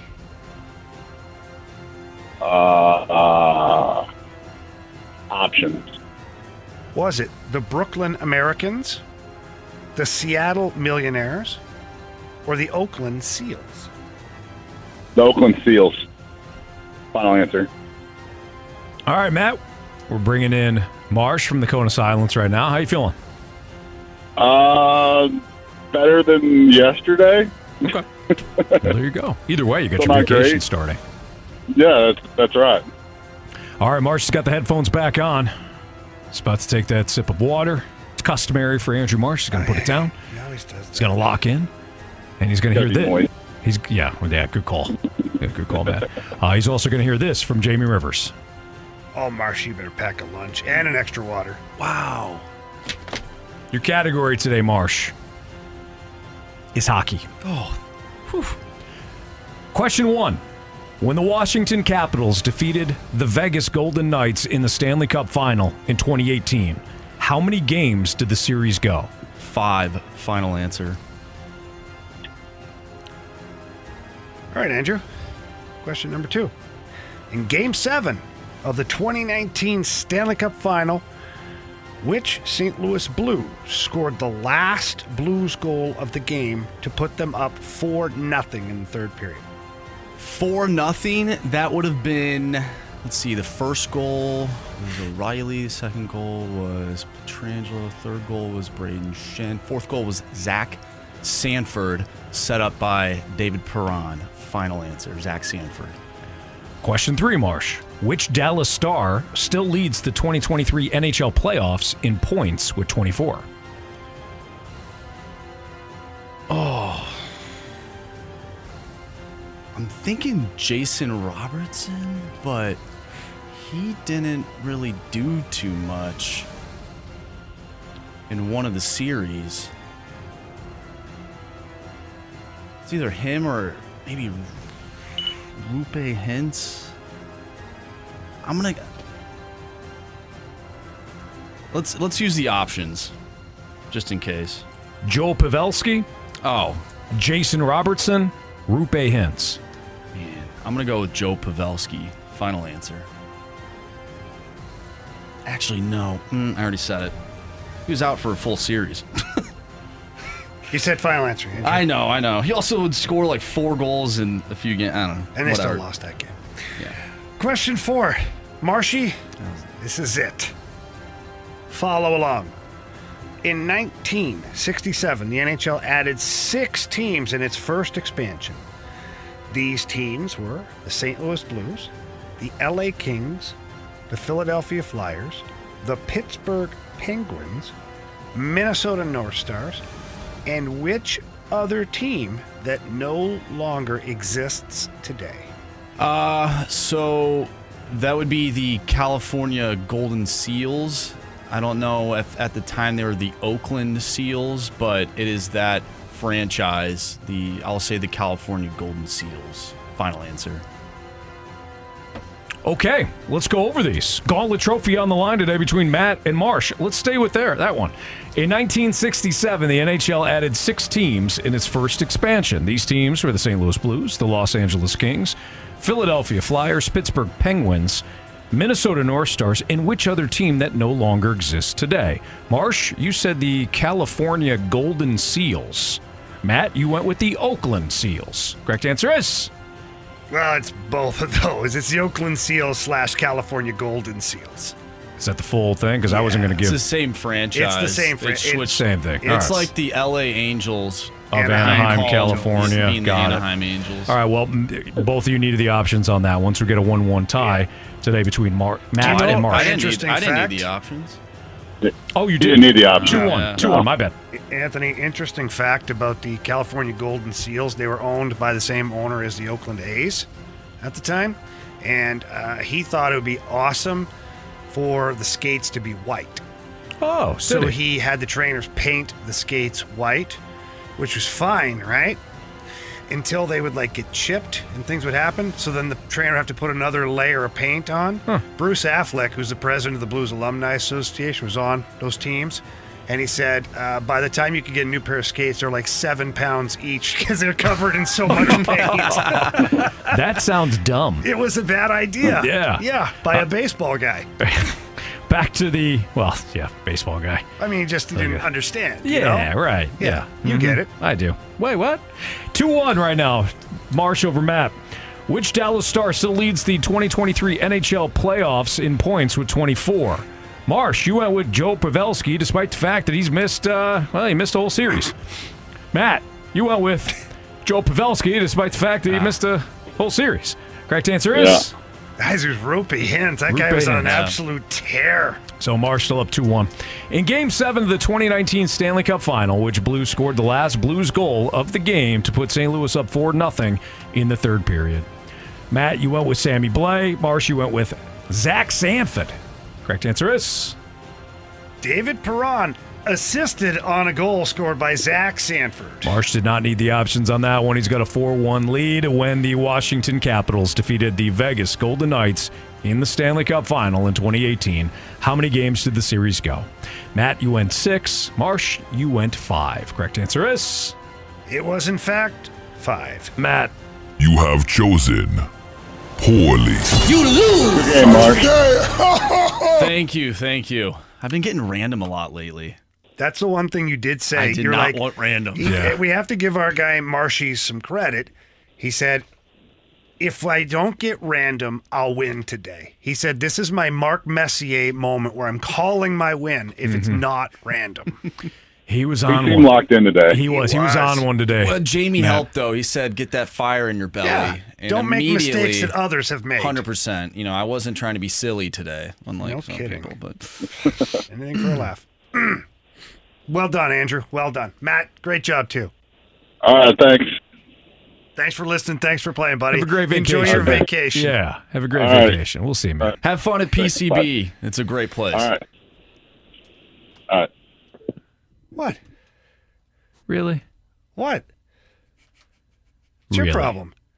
You. No. Look in the mirror, buddy. You Honestly, look in the mirror. You better pull your act together for the next round of Gauntlet here because, dumb answers, just having fun is not going to cut it around here. It's not.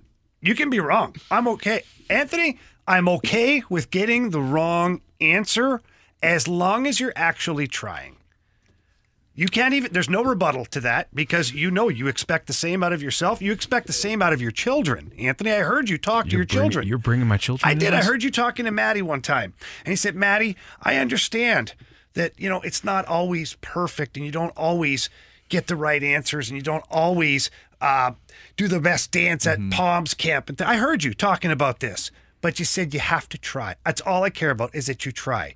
In fact, it was a moving moment because my children are older now and we have different obstacles. But to hear you talk to Maddie like that and the encouragement and the life lesson that you presented to her about always giving her best, I welled up a little bit.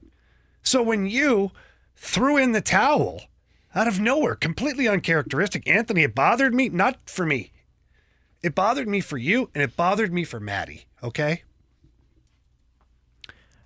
I had a rebuttal, but Jamie, that was simply your finest work on this radio station. Jamie, you are so right. Well said. You know what I'm going to do? I'm going to take tomorrow off to think about all this. Yeah, me too.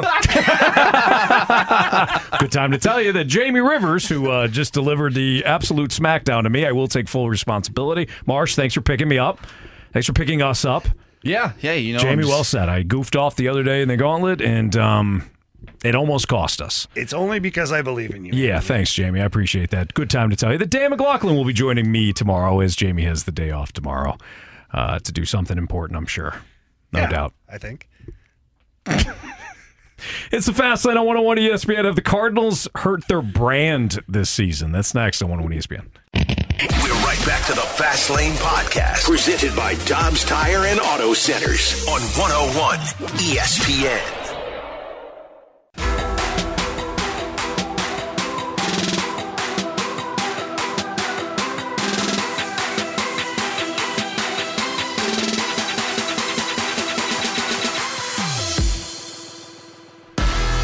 Fast Lane here on 101 ESPN. Jamie Rivers, Andrew Marsh, Anthony Stalter, and our guy Marshy, when we got to the office here today, he had brought up an interesting question that I thought was going to be a good discussion. And the question was, have the Cardinals hurt their brand this season? So, Marshy, I'm going to throw it back to you so you can set the table here properly as to what your thoughts are when you're asking, have the Cardinals ruined their brand? So when I think of the Cardinals, I think of a very conservative way of going about things when it comes to the media. Being in the media, they're typically never in the national spotlight because they sort of do things by the book. And they're always winning, right? They're always winning. So I have a few different examples for an off-the-field example and an on-the-field example. Obviously, the on-the-field example is their record right now. They're one of the worst teams in baseball. We talk about their attitude. It's not really great. Not that really leans into the whole brand of thing, but the lack of fundamentals, that's a big thing for Cardinals baseball is their defense and, for the most part, their pitching. We haven't really seen much of that this year, although it is getting better. For the off-the-field examples, though, when I think of just some drama throughout the year, I'm thinking of the Tyler O'Neill drama that happened at the beginning of the season. Depending on how you believe that should have went, that's up to you. But it was a national narrative throughout most TV shows throughout the country. The handling of Wilson Contreras, I think that was probably the biggest thing so far this year. The demotion of Jordan Walker the first time. Again, whether or not you believe he should have been sent down, a lot of people don't. And it just created some national buzz because he did have that 12-game hitting streak at one point. And then, of course, you have Jack Flaherty, the way he was talking to the media. Some people don't like how Ollie talks to the media.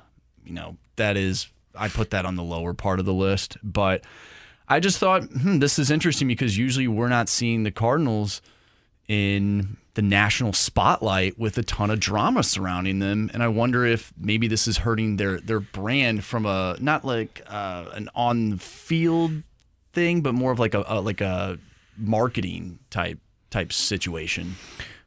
I don't know if they're doing it nationally, because I don't think nationally people really take the Cardinals into account unless we see what we see now, and that they're the worst team in the National League record wise. So I think that has grabbed national headlines, and it's been a shock. But it's going to take a while, I think, for the national media not to believe that this Cardinals team won't get back in it.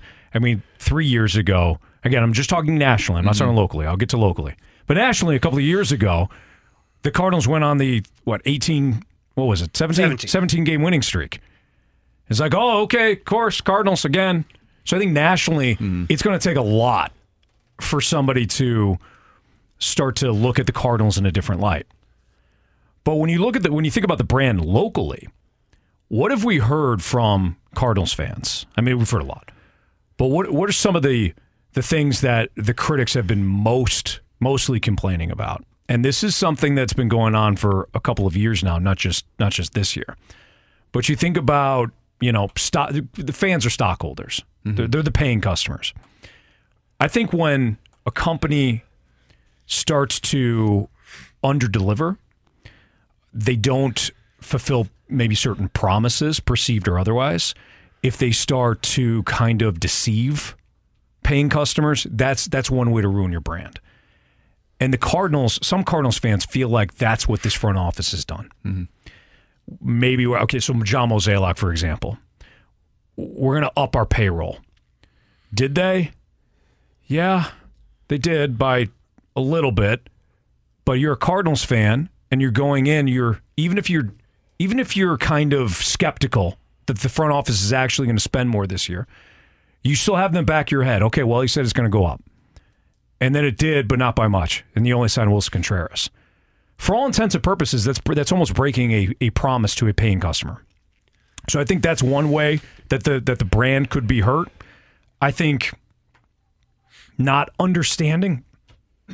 Sorry, I get choked up here. It's a very touchy subject. I get choked up thinking about the Cardinals fans and how they're being lied to, Jamie. Naturally. But I think when you have the negative attention, like the Tyler O'Neill situation, I think that when you're not necessarily engaged with what if you're kind of tone deaf to your paying customers, it's another way to ruin your brand. So from a local level, I think the Cardinals are in the process of doing that. Yes. Yeah, I don't know if ruining the brand is quite there. I think it takes a lot. Especially when you have built up a resume of being a really good franchise, both on and off the field. I mean, you can say whatever you want as a Cardinals fan, about your team winning or losing, but in my opinion, this is not anything about losing. When you're ruining the brand, it's because you have players or individuals or situations that are embarrassing the ball club in the city, where you would be embarrassed to wear a Cardinals t-shirt or a hat around because player X, Y, or Z did something horrific, like a Trevor Bauer incident, or like something that's really, to me, that ruins the brand. Losing doesn't ruin the brand unless you're consistently losing, like if you're the Oakland A's, and like that's ruining a brand by just sucking so bad on a consistent basis. So for me, you're a losing ball club right now. I don't know if your brand is necessarily affected by it overall, but the Contreras thing, that was national news. Like, that was everywhere, and that was completely mishandled by the Cardinals. 100% mishandled from the top to the bottom during that entire situation. The Tyler O'Neill thing, I actually look at it differently. I feel like that actually established your brand. Cardinals baseball is we hustle. We hustle. We don't take a day off. We don't jog around third base when you have the opportunity to score a run. You hustle. I don't care about your contract next year or the year after. I care about scoring that run. So for me, that was, although some people don't like the way that Ollie handled it, teach their own. And when it comes to an opinion like that, for me, I always dive back further and go, okay, So if Ollie's at the point of publicly outing a player, this isn't the first thing that's happened. Mm-hmm. There's a track record of things that have accrued, in that player's portfolio, and now the manager or the president or the owner have had enough, so they're going to talk about it openly to the media. So I look at it that way. The Cardinals, guys, if you're looking at it straight from an organizational standpoint, they have a fantastic brand. My mom, who lives in Ottawa, Canada, is a Toronto Blue Jays fan, loves the Cardinals. She loves the Cardinals, thinks that it's just the historic franchise, and she came down here and bought Cardinals jerseys and hats, and I'm like, what are you doing? And she's like, I just love the Cardinals. They always have a team that's competitive. Now, my mom doesn't understand that the Central Division is dog crap. I didn't bother to tell her. I don't want to hurt her feelings, Anthony, So I don't know. But she's essentially a national voice. Yeah, because she doesn't know the inner goings on of the daily grind here. So she looks at the Cardinals overall and goes, "Hey, that's a good franchise." That's why I specified a local, though. Yeah, and I agree. And I think on a local level, if you do follow this team, and you have been following this team, I truly believe the Cardinals. And I'm speaking from a fan's perspective here. I think the Cardinals have underdelivered a lot. Mm-hmm. When they traded for Paul Goldschmidt, even that was like, okay, well, what next? Nolan Arenado. Well, what next? You didn't get anybody after Goldie. What are you going to do? This is a frustrated fan base, a proud fan base. Yes, one that has high expectation. Yeah. Well, the Cardinals set those expectations properly by winning. Jamie, to your point. But I think this team has largely underperformed. Marsh, you've been ticked off all year. You're a diehard Cardinals fan. I have been. You're frustrated. You've been frustrated since the offseason. I've been frustrated since last October, Anthony. You saw it firsthand. So I know Marsh, this is a small sample size, very anecdotal. It's just what we're seeing out of Marsh. But Marsh does represent a lot of that frustrated Cardinals fan. And I'm not even I feel like I'm pretty level-headed when it comes to things. When I see people on Twitter, there are some fans that are not happy. On Twitter? No. I think Twitter's very reasonable. People air it out on Twitter? What? I mean, there are some people that are just ready to call it a day. I'm not watching another tank. I'm not watching another moment of this team. Proceeded to watch 9 innings. But I agree with you with the under delivering. I think what this team has done is they've gotten guys like Goldschmidt, they've gotten guys like Arenado, but they're not going that extra. They're not taking the extra step in terms of their roster construction to make this a World Series team. Mm-hmm. They're not doing that. Are they not doing it, or do they just don't know how to do it? I mean, that's a good question. Either way, it's not. No, I understand, but is the effort not there, or they just don't know? Not being good at your job doesn't necessarily mean you're not trying. I think that's a good question. I feel like they're giving too many players opportunities that might not deserve another one, and maybe some do, but I feel like they might be holding on to that just a little bit longer than they should, because we've talked about this. Goldschmidt and Arenado are not getting any younger. They're not. You brought them in to win a World Series, but you have not necessarily put the right pieces around them to win said World Series, or at least make a run in the playoffs. Yeah, you made the NLCS in 2019. Some could say that was a fluke. You know what I'm saying? It was a little bit. It was a little fluky.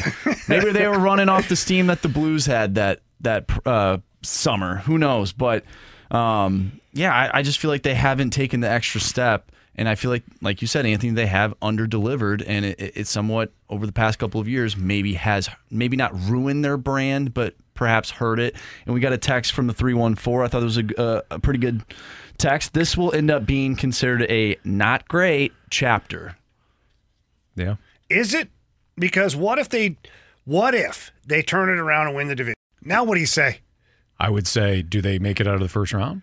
Anthony, locally, nationally, right? Mm-hmm. Locally, you're right. Did they really do anything in a crap division, end up coming back, and they were bad all year, and they just limped in, and they lost in the first round? Mm-hmm. That's in St. Louis. From a national perspective, or Canada, or Mexico, they look at it and go, Cardinals made the playoffs again. Damn Cardinals team, they're back in it. Winners. You always are. They're in it every year, those guys. Yep. It's an important distinction. And you know what? If they do make the playoffs, this could totally be the year where they make a run. Because it would make no sense. Okay. It would make no sense. Hey, An 80-win team. Marsh, cut yourself off. They don't have the pitching, Marsh. We've been over this. All they got to do is trade an outfielder to Toronto. You mean an get infielder? A couple pieces. You got to specify. Is it an infielder that Infielders in the turned into outfield. an outfielder? Yeah, that's putting my mind. An actual pretzel. outfielder? Are we actually getting an outfielder, Yeah, or are we getting what- an infielder to play the outfield? Player name. A player to be named later. That could be an infielder or an outfielder. Could be a fan. Could be a fan at this Could be a point. listener. Who knows? Never know. We've done it before. NFL 4 Downs next on 101 ESPN. We're right back to the Fast Lane Podcast, presented by Dobbs Tire and Auto Centers on 101 ESPN.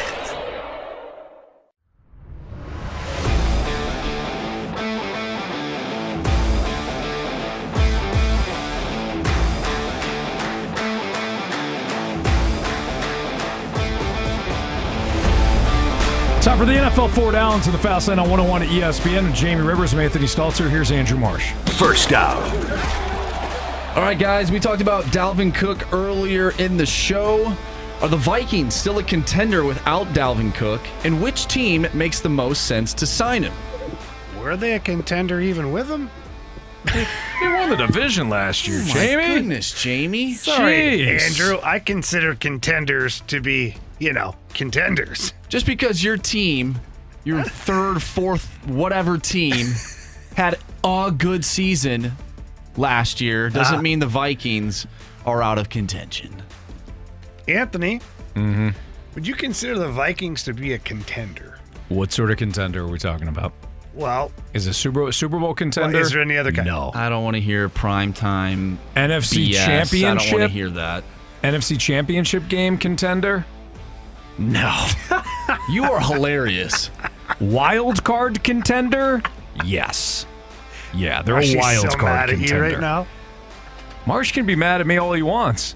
With a defense like that, with a D like that, I don't think so. Ain't gonna Hey, get their it done. D got stronger, okay? Got better. Yeah, but it took a lot of work to get there. Well, they brought a guy in to make their D better. Well, he better be really good. He is. 'Cause that D Brian was Flores. Woof. I'd keep them in the wild card contender. I don't think they're going to win the division this year. So, I'm going to be a realist here. He's so mad. I'm not No, mad. he's not. He's mad. I'm not mad. I'm going to be a realist. They are playing a number one schedule this year. So they're playing, a first place schedule. I could see him being a wild card team. I could also see him winning the Super Bowl, Anthony. Oh, come on. I mean, they're playing how good are these teams actually going to be? The Raiders, the Bears, the Broncos, the Saints, the Falcons, the new Packers, the Panthers, the Buccaneers. There's like 6, 7, 8 wins right there. Boy, you can sell yourself anything, can't you? This team The will Titans, This team will they're be playing the. Oh my goodness! Be lucky to be that's the 500. preseason. Wow. Be lucky to be 500. They're a wild card team. If there was a board in this room right now, You'd be putting it on it. I'd be putting it on the board. Yeah. So they are. They are still a contender. We brought up, and to the second part of this question, we brought wild up card. Anthony. What the hell? Or he's just repeating himself. By the way, someone texted this in yesterday. We talked about Madden, the Madden cover with Josh Allen. There was a commercial basically for gameplay footage, and it was all these playmakers making plays. And my goodness, they did Kirk Cousins so dirty in the commercial. It was Kirk Cousins throwing an interception to Trayvon Diggs and him taking it back to the house, and in the process also just stiff-arming Kirk Cousins and pushing him to the ground. That was Mac Jones. Poor Kirk. It was pretty funny, I'm not going to lie, but I also was a little hurt by it. But Kirk is a really solid, statistically good quarterback. I mean, that's what you get for throwing the ball 4 yards on fourth down. So, what are you going to do? On a 4th and 12. What are you going to do? Second down. All right, moving past them. The Titans, Chiefs, Bills, Texans, and Browns have been linked to DeAndre Hopkins. Where would he make the biggest impact? Of course, Anthony, you said he wasn't a game changer, so I mean, this question doesn't make any sense. That's a good point, Marshy. Which is why I think he'd be perfect in Buffalo. You put him opposite Stephon Diggs, who defensive coordinators are extremely worried about, and now he's just one-on-one, winning contested passes on third down. Perfect. I think it's the Bills. He'd be great with the Chiefs. But the Titans, how much does he change the Titans' fortunes? How much does he change the Browns' fortunes? I know they're making all the the Deshaun Watson connections, but I think he'd be a perfect Bill. So I look at the quarterback situation first and foremost. If I'm a wide receiver, I need a quarterback. I can't have somebody that is not good or elite, because otherwise I don't look very good, because they can't get me the ball when they need to or place the ball where I can catch it. So that eliminates the Titans and the Texans for me, because I don't see the Titans having the quarterback to do it, and I certainly don't see the Texans having a quarterback ready yet to do it. It keeps the Browns in the conversation just because Deshaun Watson, maybe not last year or the year before because he didn't play, but before that, proved at least that he was an elite quarterback at the time. But again, I don't think that team's ready to win, and I think Hopkins would like to win. So I think the Browns are out. It comes down to the Chiefs and the Bills, and I look at it very much like you do, Anthony, but I think that he would probably fit better with the Chiefs. I think that he would believe the Chiefs are ready to win again. The Bills, until they can prove that they can get over the hump, until Josh Allen can consistently prove that he's not just a regular season quarterback, but take all the way, get to the meaningful games, get to the conference championship, get to the Super Bowl, those things, I think it's going to hold back some of the people in believing they could do it. Either of those teams, I think, is a fit. I personally think he goes to the Chiefs. Why the hell would he want to go to the Titans? He wouldn't. Unless they're the only offer. That's true. I mean, it's a cool city. Jamie unfortunately has to pay a lot of money to get a bucket of beer there. Yeah. But if you're DeAndre Hopkins, you're not worried about that. $54. Their quarterback situation doesn't make me feel good. Right. Doesn't hit you in the feels. Not at all. Not at all, Anthony. Third down. We mentioned Bryce Young and what's trending. So Bryce Young opened today's OTAs with the Panthers. First team offense. Is it smart to start Young as a rookie? It just depends on the rookie. I don't think you should start Anthony Richardson if you're the Colts. I think Anthony Richardson needs a full year, at least. If you're Bryce Young, you come from Alabama, the coaching he had, the system in which he played in, you're not talking about even C.J. Stroud going to Ohio State. A lot of looking to the sideline, check with me offense. Yeah, you're the quarterback. You're not in command of the offense, though. Bryce Young was in command of the offense. And the biggest advantage in all of sports is having a rookie quarterback, or a quarterback on his rookie deal. So yes, I think he should start, provided, of course, that he has a complete handle on whatever portion of the offense they want him to run this year. Yeah, I think he starts if he's ready, and I think he starts if the Panthers can put some pieces around him.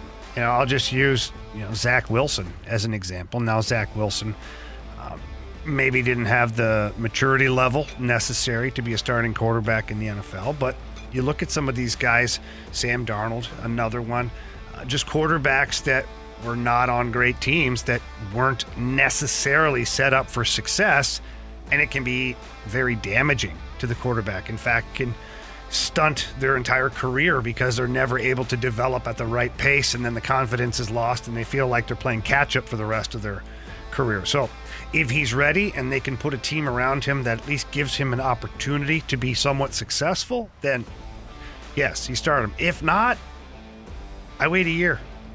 I let him develop. I let the team get better. I let the coaches get their hooks back in. There's a lot of things that have been changing in Carolina over the last couple of years. Fourth down. Which team threatens the Eagles the most in their bid to repeat as NFC champions? 49ers. Yeah, you're right. It's the Niners. That roster's stacked. But there's an asterisk right there, too. You're an asterisk. Thank you. Brock Purdy and Trey Lance. And Sam Darnold, too. Oh, boy. Old Minecraft head. He, oh. I got Marsh.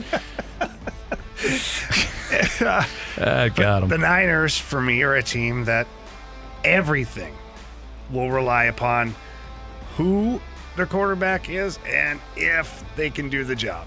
Because we saw last year with a couple of injuries, and they were down to their backup punter was under center, I think, at the end of the game.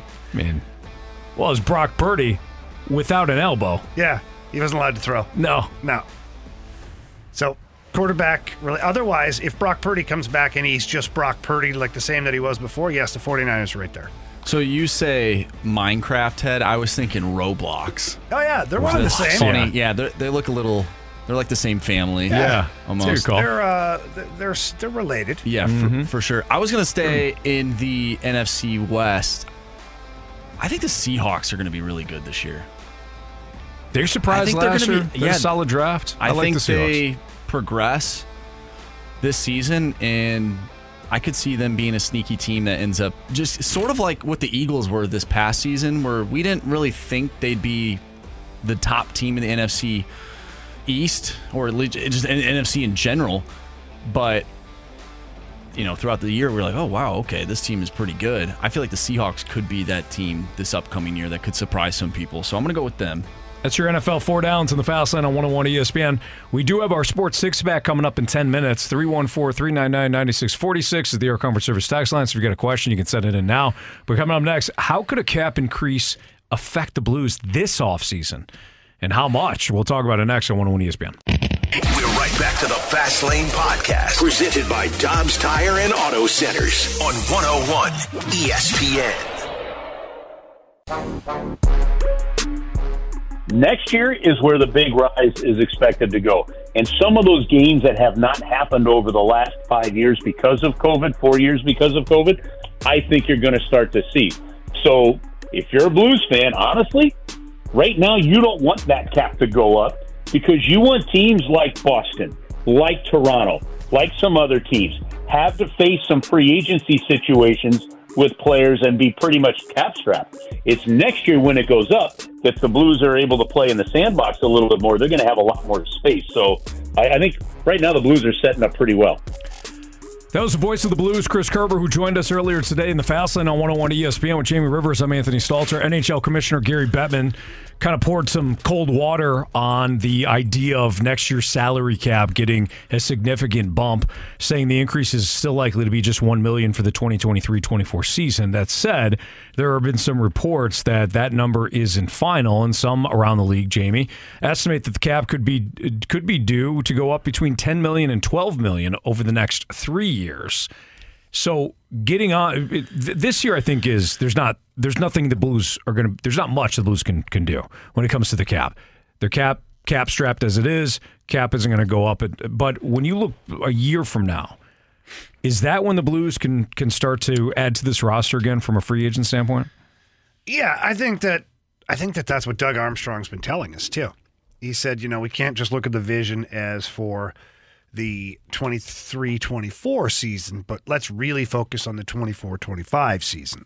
And I think that there's a lot of validity to that. You've got young players that are going to take big strides again, Kyrus, Thomases, those guys there. They're going to be a year older, more experienced, maybe more well-rounded. Maybe they're 100-point players, both of them, because they could be. So now you have a better idea of what you can build around. And so the cap this year, I think it's like $1 million that it's supposed to go up, or originally. I think the NHLPA can negotiate with the owners for that to get up as far as $3 or $4 million. I don't know how much that impacts the Blues or even some of the other teams because it helps, increase your depth probably. But as far as like a ringer player, you're looking at $5+ million for difference makers in the NHL on the unrestricted market. So I don't know how much it comes into play there, and I don't know how much Doug Armstrong would like to put his toes in the water for that. Mm-hmm. You'd have to believe your team's a contender to really max out. Now, if he thinks his team can make the playoffs, it's also inspiration to, push the envelope a little bit. So it'll be interesting to see ultimately where the salary cap ends up overall and as far as the Blues are concerned. But yeah, I think that this summer is building towards the right direction. This is why Doug Armstrong has talked about the 25 to 28-year-old range, because he's not just isolating next year. He'd like to have players that you can get multiple seasons out of. One of the luxuries, as you know, Anthony, you just talked about it, quite honestly, a quarterback on a rookie contract. Mm-hmm. It's where you get your most value because you've got them cost controlled, you got them at a reasonable price tag, and if they're ready to go and they're good, then that's an absolute bonus for your team. Well, baseball, the same thing. Baseball, cost controlled. Another year, team control. How many times do we talk about team control? So the NHL is no different.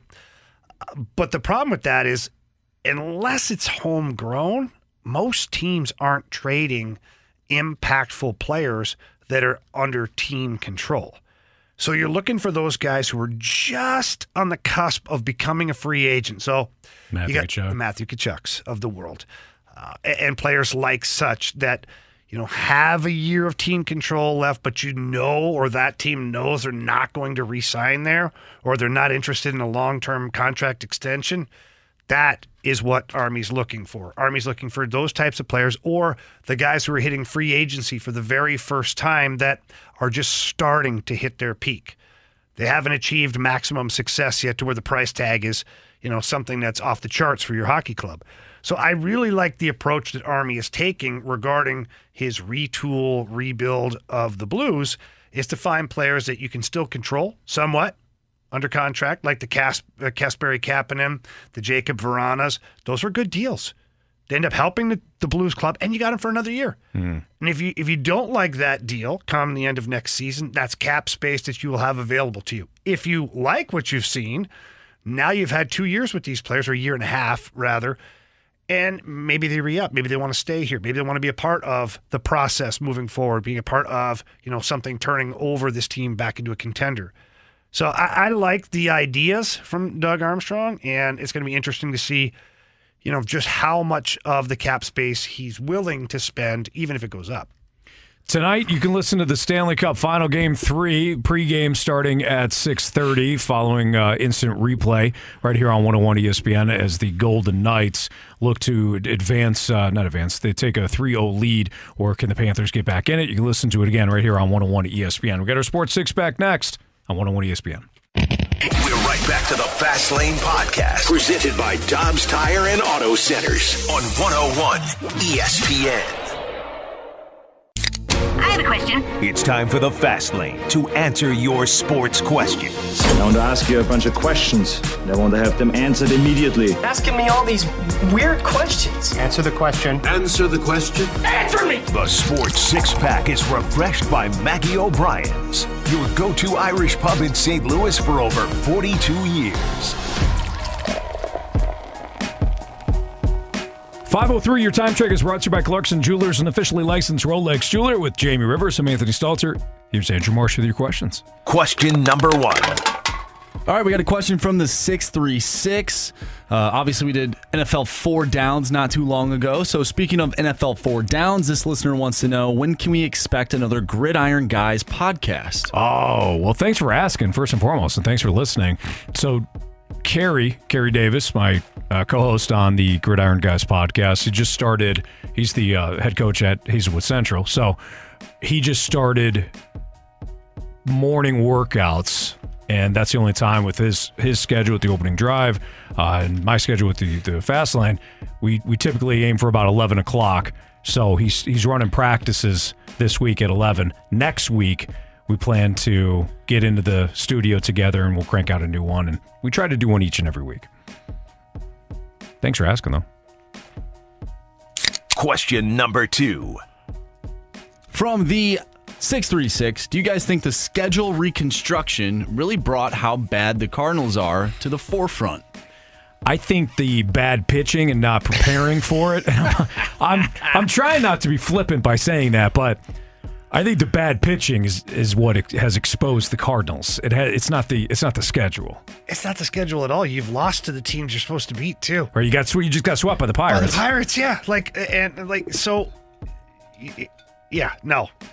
I don't believe that's had an effect on them yet. I think bad baseball has had an effect on them. I understand the question because we did talk about it when we knew that it was going to be a balanced schedule and they were going to have less cracks at the Pirates and the Reds and the Cubs. Thank God. Right? Those teams are good now. So I understand the question, but no, you've been outdone by your pitching. This front office overvalued or miscalculated how good the starting pitching was going to be, and it has completely cost you. So that has cost you more than the schedule. Question number 3. From the 5-7-3, the Lions finished 9-8 and nearly snuck into the playoffs last season. What are realistic expectations for them for this upcoming year? Super Bowl bound. Let's just be honest here. They're in a division that they're going to absolutely beat the piss out of all over the place. Nobody in that division is any worry at all. So that's just starters. Secondly, it's a weak conference. They only have a couple of teams that they got to worry about. And 3, I saw Dan Campbell literally eating a whole plate of raw meat the other day just because. And he wanted to be a Lion. Yeah. So let's just be honest here. It's Super Bowl or bust for these guys this year. Anthony, your thoughts? We crush Marshy's Vikings all the time for having a terrible defense. They actually gave up fewer yards. Granted, it's only 4 yards fewer, but fewer yards defensively last year than the Detroit Lions. No team in the league. The Lions were an absolute sideshow up until last year. No team in the league gave up more yards on average than the Lions. They've got Aiden Hutchinson. I don't know if they've got a complimentary pass rusher outside of him. Like, they've got very good talent, but do they have talent that's going to take the next step? That said, to Jamie's point, it's a weak conference. The quarterbacks in that conference are either past their prime or are coming off injuries or are injured or just complete garbage. So I think the expectation should actually be the Lions make the playoffs. And I think that's a fair expectation. If you want to be like this team that everybody loves and, hey, look at the Lions, look how well they did a year ago. They did. They bounced back. They still didn't make the playoffs, though. So the expectation now should be to take that next step. Whether it's a wild card or you win the division, the expectation should be make the playoffs. Anthony, you talk about the Lions' defense. Mm-hmm. Okay. Point differential. Okay. Yes. The Lions were plus 26 point differential. Mm-hmm.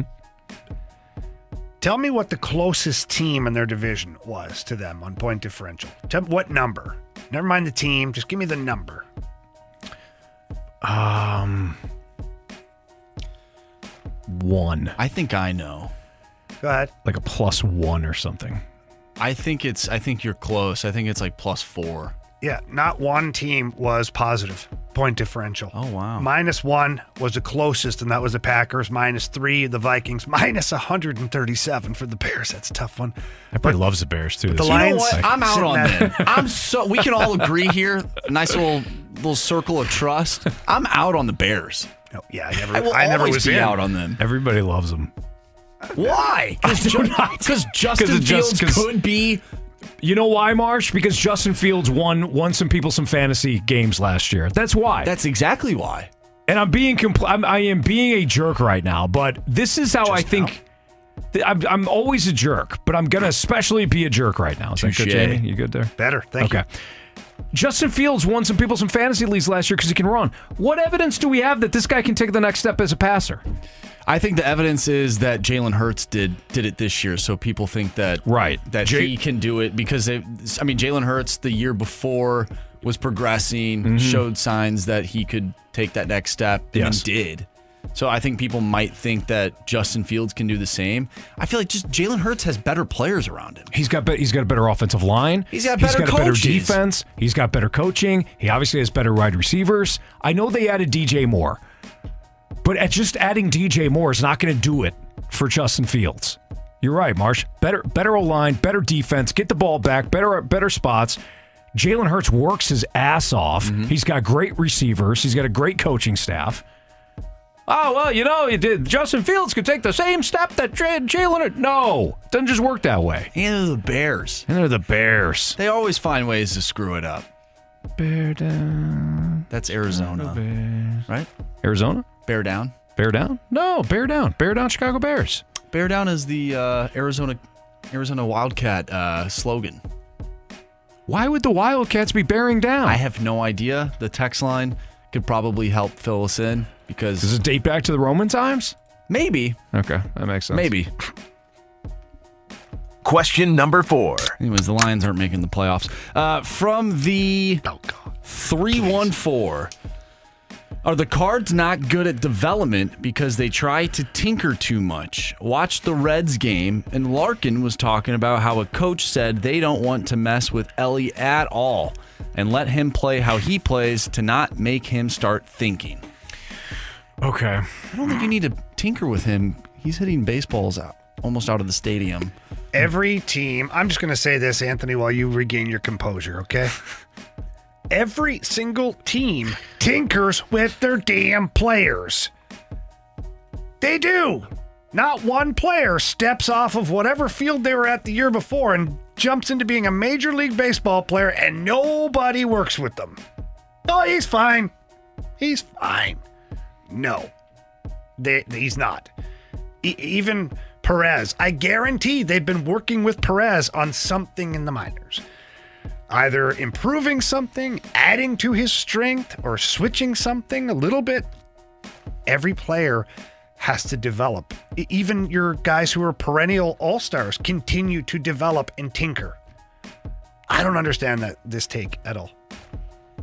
It stems from what Jordan Walker said. Anthony. It's a narrative. It's a narrative that people are buying because they want the front office to be fired.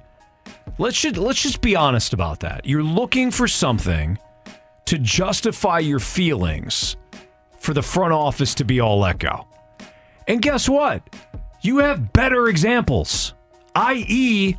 Sandy Alcantara and Zach Gallen, i.e. Randy Arozarena, who hit a walk-off home run yesterday, i.e. Adolis Garcia. And I'm not saying this is some of this isn't fair. I mean, the Rangers let Garcia go too. They clearly didn't know what they had. But you have better examples than the Cardinals are tinkering with these young guys. They're screwing them up. If that's the case, then why is Nolan Gorman having this breakout season? You can't have it both ways, guys. You can't say that Jordan Walker is being ruined by the Cardinals and Nolan Gorman is just a baseball god. He figured it out in the offseason. Like, come on. That's a really good point. We do this all the time where it's like, where's my narrative? There it is. Got it. This fits how I'm feeling. Just because the Cardinals let you behind the curtain a little bit. Because they said, well, we're not thrilled with the launch angle, or he needs to improve. So why should they say anything, Jamie? That's a great point. At the end of the day, I'd say, hey, you know what? We want him to get more at-bats, and up here right now, we're not sure, this, that. And if I was the Cardinals, I'd say from now on, oh, no, he's fine. He's perfect. I wouldn't switch a thing. We just need him to get more reps. There you go. And by the way, the question, it's a good question based on what you're hearing now. So this my response, Jamie's response, it has nothing to do with the question. I understand the question. But this, let's be real here. This is a narrative.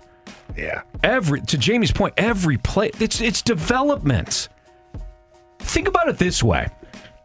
Jordan Walker, top prospect, all this raw talent coming out of high school. Jordan Walker makes it to the big league level, does not pan out. Doesn't pan out after a couple of years. And the media ask the Cardinals, hey, what went wrong in his development? And the Cardinals respond with, well, we didn't want to touch him. We didn't want to screw anything up.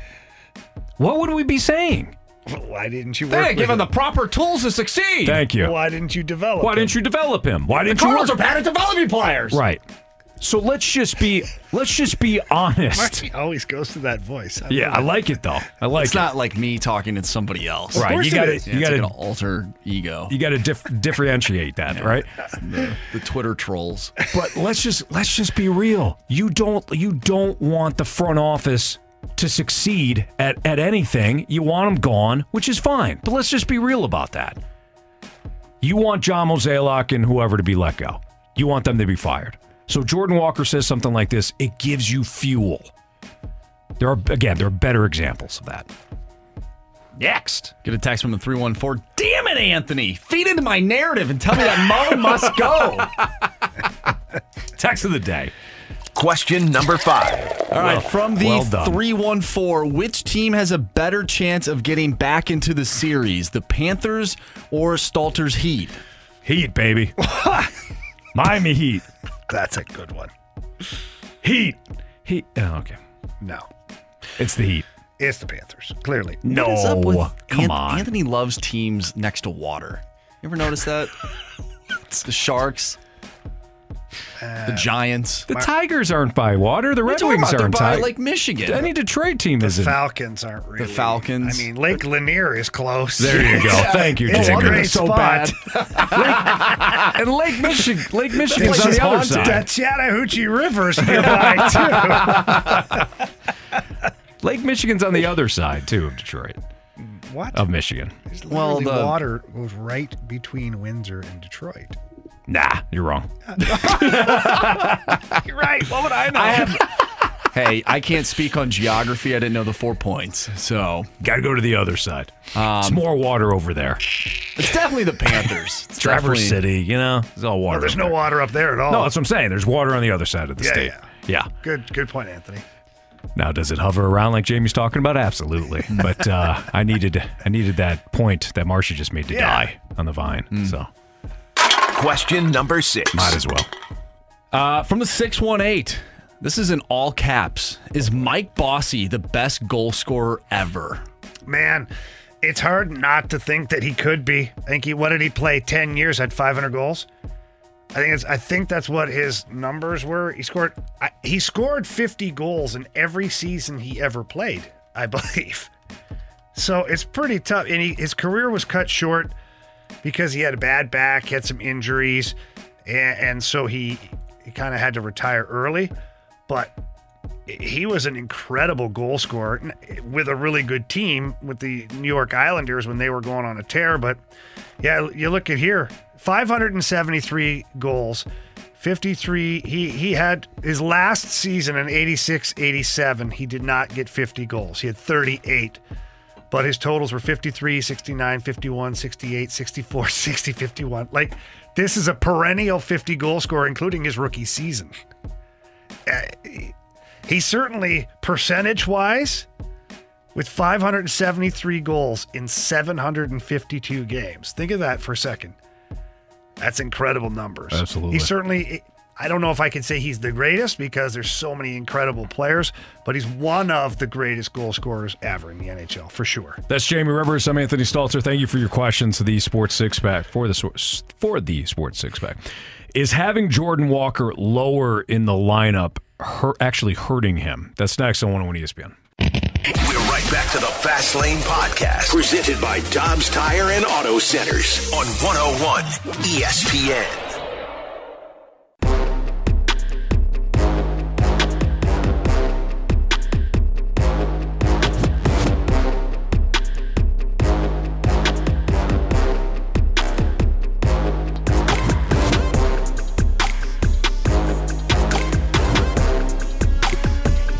In 10 minutes, we're going to have our biggest question of the day. If you want to leave us a mic drop on that, love to hear from you. Mic drop feature via the 101 ESPN app. Jordan Walker, the man, the myth, the legend. Some people are suggesting that hitting lower in the lineup is actually hurting him. What do you guys think? You think you should move him up, give him a little bit more protection, see if you can unlock some of that raw potential? Well, when I look at the beginning of the season, this is exactly where he was hitting. And he put together a 12-game hitting streak, and everybody thought, oh boy, why would you move him? Leave him there. No pressure. So I don't know. I mean, overall, my feelings are, you know my feelings. Why not move some guys around a little bit? You've produced very little offense here recently. Alec Burleson saved your keister last night with a solo shot in the 8th inning. Why not move it around a little bit? Mm-hmm. Do I think he absolutely should be up like in the 2-hole or, 3-hole in between Goldie and Arenado and that protection that they talk about? I don't know. To me, he doesn't look all that comfortable 100% of the time right now in the batter's box. But, is he getting pitched around a little bit? He is chasing. That's the key. So it's like you put him up in the 3-hole, let's say, and then what if it's a wasted at bat? I think what you just said is key. He can chase in the 8th spot. He can chase in the 3 spot. But is he going to be getting those pitches, though? I think they're going to pitch him the same way regardless. I think so, because too. they have a book on him right now. Yeah. They're watching his chase rate on certain pitches in certain areas. It's not great. No. You know what I'm saying? That's my only take on that right now. If he was getting struck out in different ways, or he was just hitting the ball or unlucky or whatever it is, you could say, okay, you know what? He's getting some pitches to look at, and he's having some loud outs, as they call it. I don't see that right now. He did put one in the upper deck the other day. That was a monster shot. That's what his potential is. But I don't necessarily think that putting him up right now on top of the order makes a difference or makes sense. When the pitcher was still there, the 8th spot was actually kind of a tricky spot because you're hitting in ahead of the pitcher. The opposing pitcher knows, okay, I got the pitcher up next. I don't have to give this guy much to hit. The 8th spot was kind of a bad spot to hit. Now with the DH, the universal DH, you don't have to worry about that. So I don't think there's a major disadvantage to hitting 8th now. I would leave him down. I don't think his struggles are correlated with hitting 8th. I get the idea of moving him up, but who's benefiting from hitting earlier in the order? You can struggle anywhere in the lineup. You can thrive anywhere in the lineup. Has Paul DeJong been better? Hitting he hasn't hit 3rd much. He's got a couple of opportunities to clean up. Cooled He's off. been 7th. The King has cooled off a little bit here too. I don't think there's a drop for that. But he's hitting 7th mostly. Cooled off. Right? Yeah. So I don't think the key to unlocking Paul DeJong was moving up. No, he actually stayed 7th. So I think with Jordan Walker, it's about pitch selection, pitch recognition, understanding that there's certain ways that opponents are attacking him, and this is just part of the process. 21 years old or a veteran at 28 years old and MVP. These are ways that big league pitchers are trying to get him out right now. So no, I don't think moving him up in the lineup is going to unlock him, and I don't think he's being hurt hitting lower in the lineup. I mean, there's a lot of people on the text line right now that are, they want him 2nd, Goldie 3rd, Arenado 4th. I mean, if he was making better contact, if he was having better at-bats, I could see doing that, but you don't just do it just because. You got to get on base if you hit 2nd. The 2nd spot. That's the type of player he is, though. Is it the type of player he can be, or that he is? I think that's the type of player that you drafted, and what we saw in spring training. He was hitting up in the lineup in spring training. I know it's different, but the Reds did something similar. They put their young studs right there and smack dab ready to go in their lineup, and they produced. But the Reds don't have Goldschmidt. They don't have Arenado. The Reds, for sure. They've got nothing to lose. Right now, the Cards need to do something. Their offense is stale. I think Jordan Walker in the 2-hole is the answer. It might not be the answer, but I think you have to look for answers, and that could be one of the answers. Maybe. I don't know. I think you need to switch something up, though. I don't disagree with that. Copy and paste stuff they're doing right now. I mean, it's just an idea. So do you know who leads right now? Let's play a little game. Do you know who leads in on-base percentage for the Cardinals? I think is it Brendan Donovan? On base? I'd say Newt Barr. Or Tommy Edman. Might be Nolan Gorman. Go ahead. It's Paul Goldschmidt. Oh, yeah, that was probably he leads. Guess. Half the question was misleading. It really was. It was direct. Who leads the Cardinals in on base? You winked at us. You're very direct. That's the way you side-eyed me. You looked at us. You're like, it's not Paul Goldschmidt. And so we didn't really. An excellent on base percentage is .390. Paul Goldschmidt, his on base is .385. Oof. An average on base is .320. Jordan Walker's .317. He can't hit 2nd if he doesn't have a higher on base. Second, if you want to go by just kind of setting the most optimal lineup.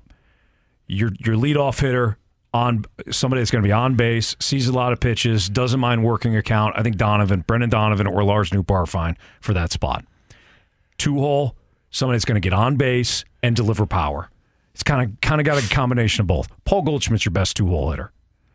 Third, now you're getting into RBI opportunities. Fourth and fifth is RBI opportunities. Then you can kind of go from there. If you want to repeat the lineup over again, sixth spot can be somebody that has a combination, 6 and 2, right? Or kind of that spot, high on base and driving runs. I don't think Walker moving up. Shake it up. You can shake it up, but you give it a look. It's fine. Like, if you want to give it a look, and one of our texters brings up an interesting point here from the 314. Says, versus left-handed pitching, Walker should hit second, and right-handed pitching, Gorman should hit second. So, listen, if we're going to play that game, fine. You face a lefty the next time, you want to give it a shot, go ahead, get a look at it, see what it looks like.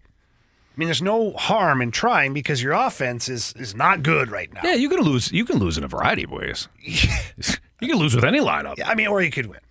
Anthony, that's option 2. You can lose in any lineup. Yeah. Mm-hmm. Biggest question of the day next on 101 ESPN. We're right back to the Fast Lane Podcast, presented by Dobbs Tire and Auto Centers on 101 ESPN. It's time for the Fast Lane's biggest question of the day.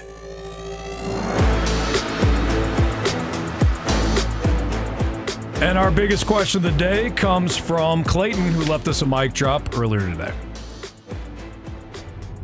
Hey guys, Clayton here. Love the show as always. Thank you. What do you guys think about this whole thing being part of the coaching carousel that's been going on here? Mike Matheny left, Mike Shildt stayed, then he's gone. Philosophical differences. I mean, not to mention you've lost Greg Maddux and Jeff Albert over the course of a year.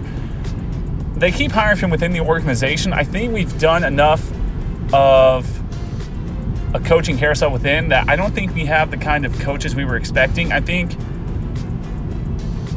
in general, I've heard this before too. Some of the guys that we have now, Dusty Blake was going to overshadow Mike Maddux this season, and then Mike Maddux left. Turner Ward was the assistant to Jeff Albert, but I don't know how good he's been. I don't know much about Joe McEwing because he was out of my generation as a player, I guess. So I kind of want to know your guys' thoughts. How much do you think all this is actually more the coaching? And do you think we'll have to suffer with this for a few years until the coaches get more experience and learn a bit more? I'm trying not to be harsh here, but thanks, guys. I think that, Clayton, thank you so much for the well-thought-out question and just kind of telling us what you're thinking. Here's my opinion on this. One, you do want cohesion from top to bottom in any organization, in any business. Jamie, you're a business owner. You know this.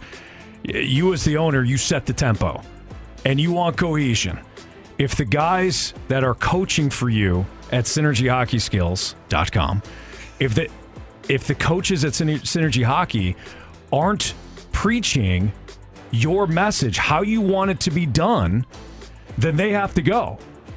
And I'm pretty sure that you have had coaches that have worked under you that know how you want it to be done on the ice to communicate your message throughout the course of your camps. You have to have that synergy at SynergyHockeySkills.com. Well played. You have to have that synergy from top to bottom. So I don't think it's bad at all that the Cardinals have had synergy when it comes to their coaching staff and promoting from within.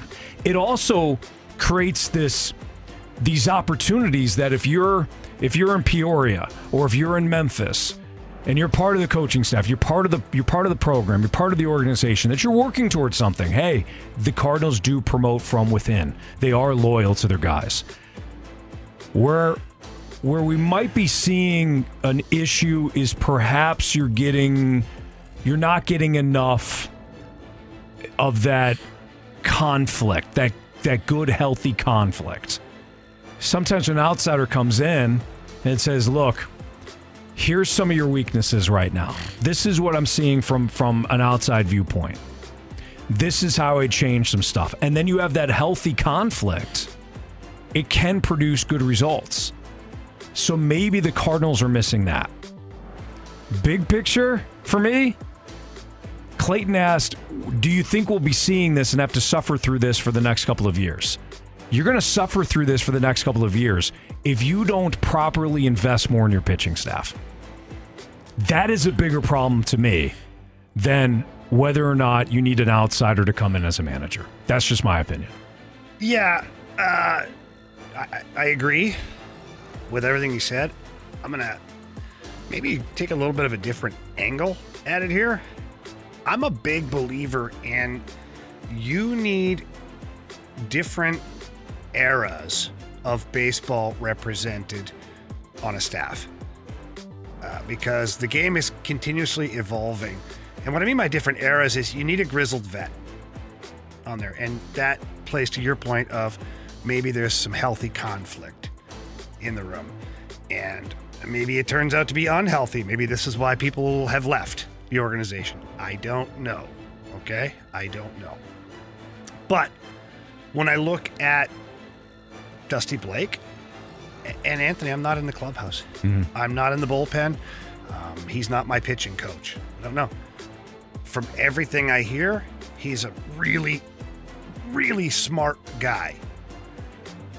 But you need a grizzled vet somewhere in there. Like, when you're struggling, do you turn to the young guy that has all the numbers? Or do you want to go to the old guy who's seen been this through it thousands of times and can tell you different ways to get out of it or focus on one thing? We had Leo Mazzoni on, I believe on Monday it was. And although some of our listeners might think Leo's maybe a little too old school, fine. Bring it on. And this is why I think Mike Maddox and Dusty Blake were a really good combination last year and years before, because there was this healthy conflict maybe of opinion overall, or let me rephrase it, conflict of opinion in certain situations, but overall the philosophy was the same. So, and I'm not just isolating Dusty Blake. I'm not. I'm just using him as an example. To me, there's too many younger or new-ish coaches.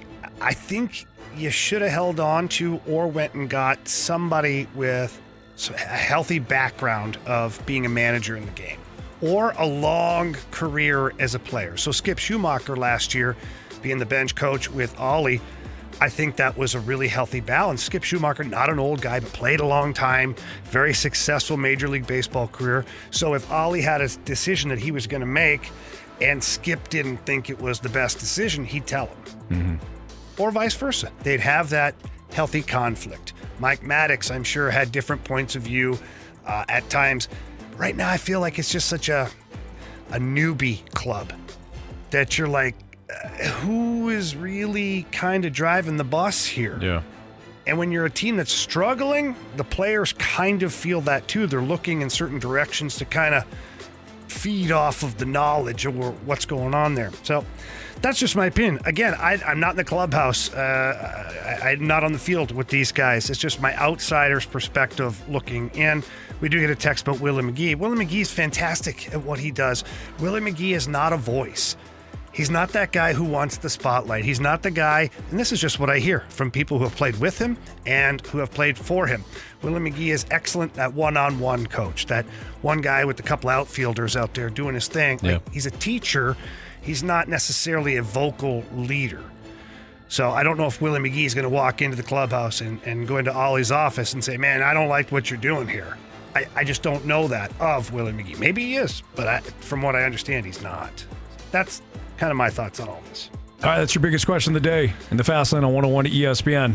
Thanks for everyone who helped sell out this year's Big League Impact Swinging for Impact event with Adam Wainwright this Sunday evening at Top Golf.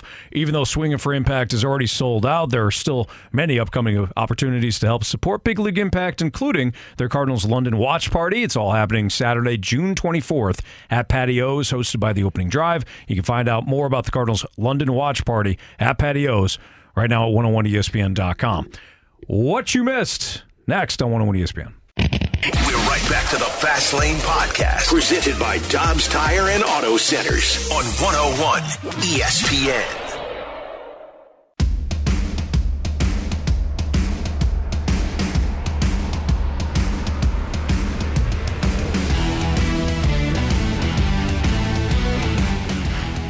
If you missed anything from today's show, you can download the podcast at 101ESPN.com, your 101 ESPN mobile app. It's all brought to you by Dobbs Tire and Auto Centers.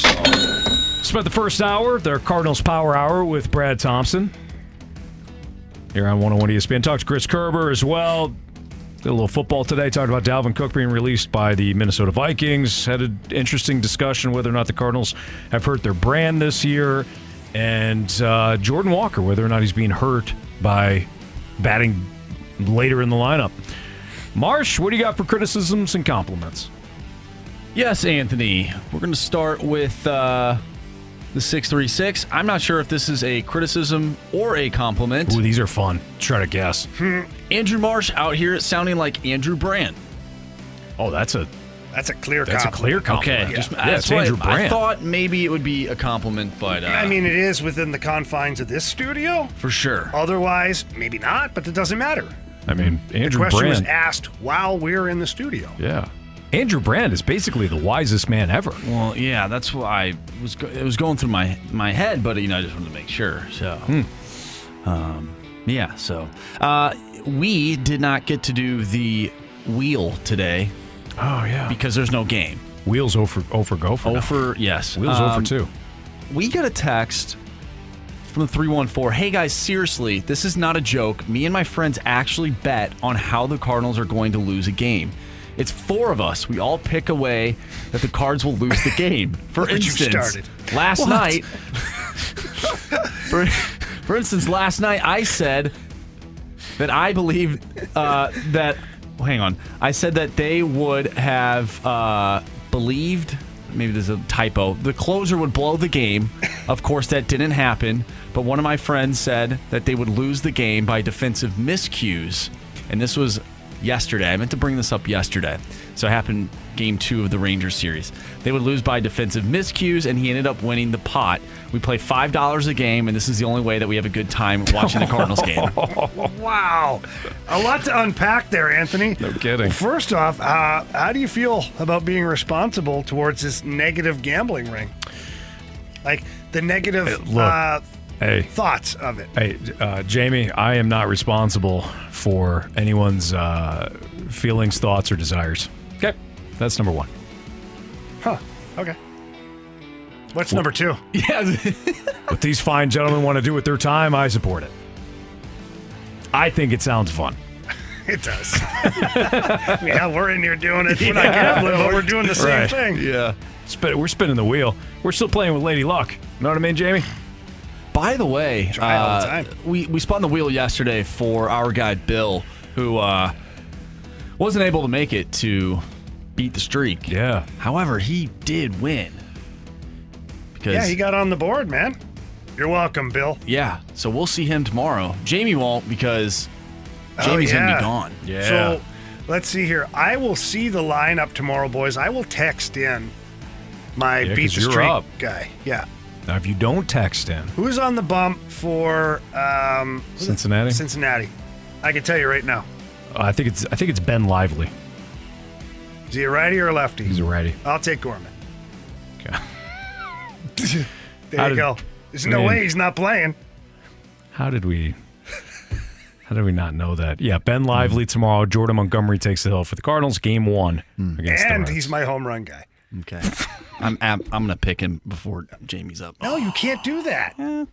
Marshy, I'm not going to be here to defend myself. Dan McLaughlin filling in for Savage. Jamie Rivers. Don't forget we got Game 3 of the Stanley Cup Final, 6:30. See ya. You've been listening to the Fast Lane Podcast, presented by Dobbs Tire and Auto Centers on 101 ESPN.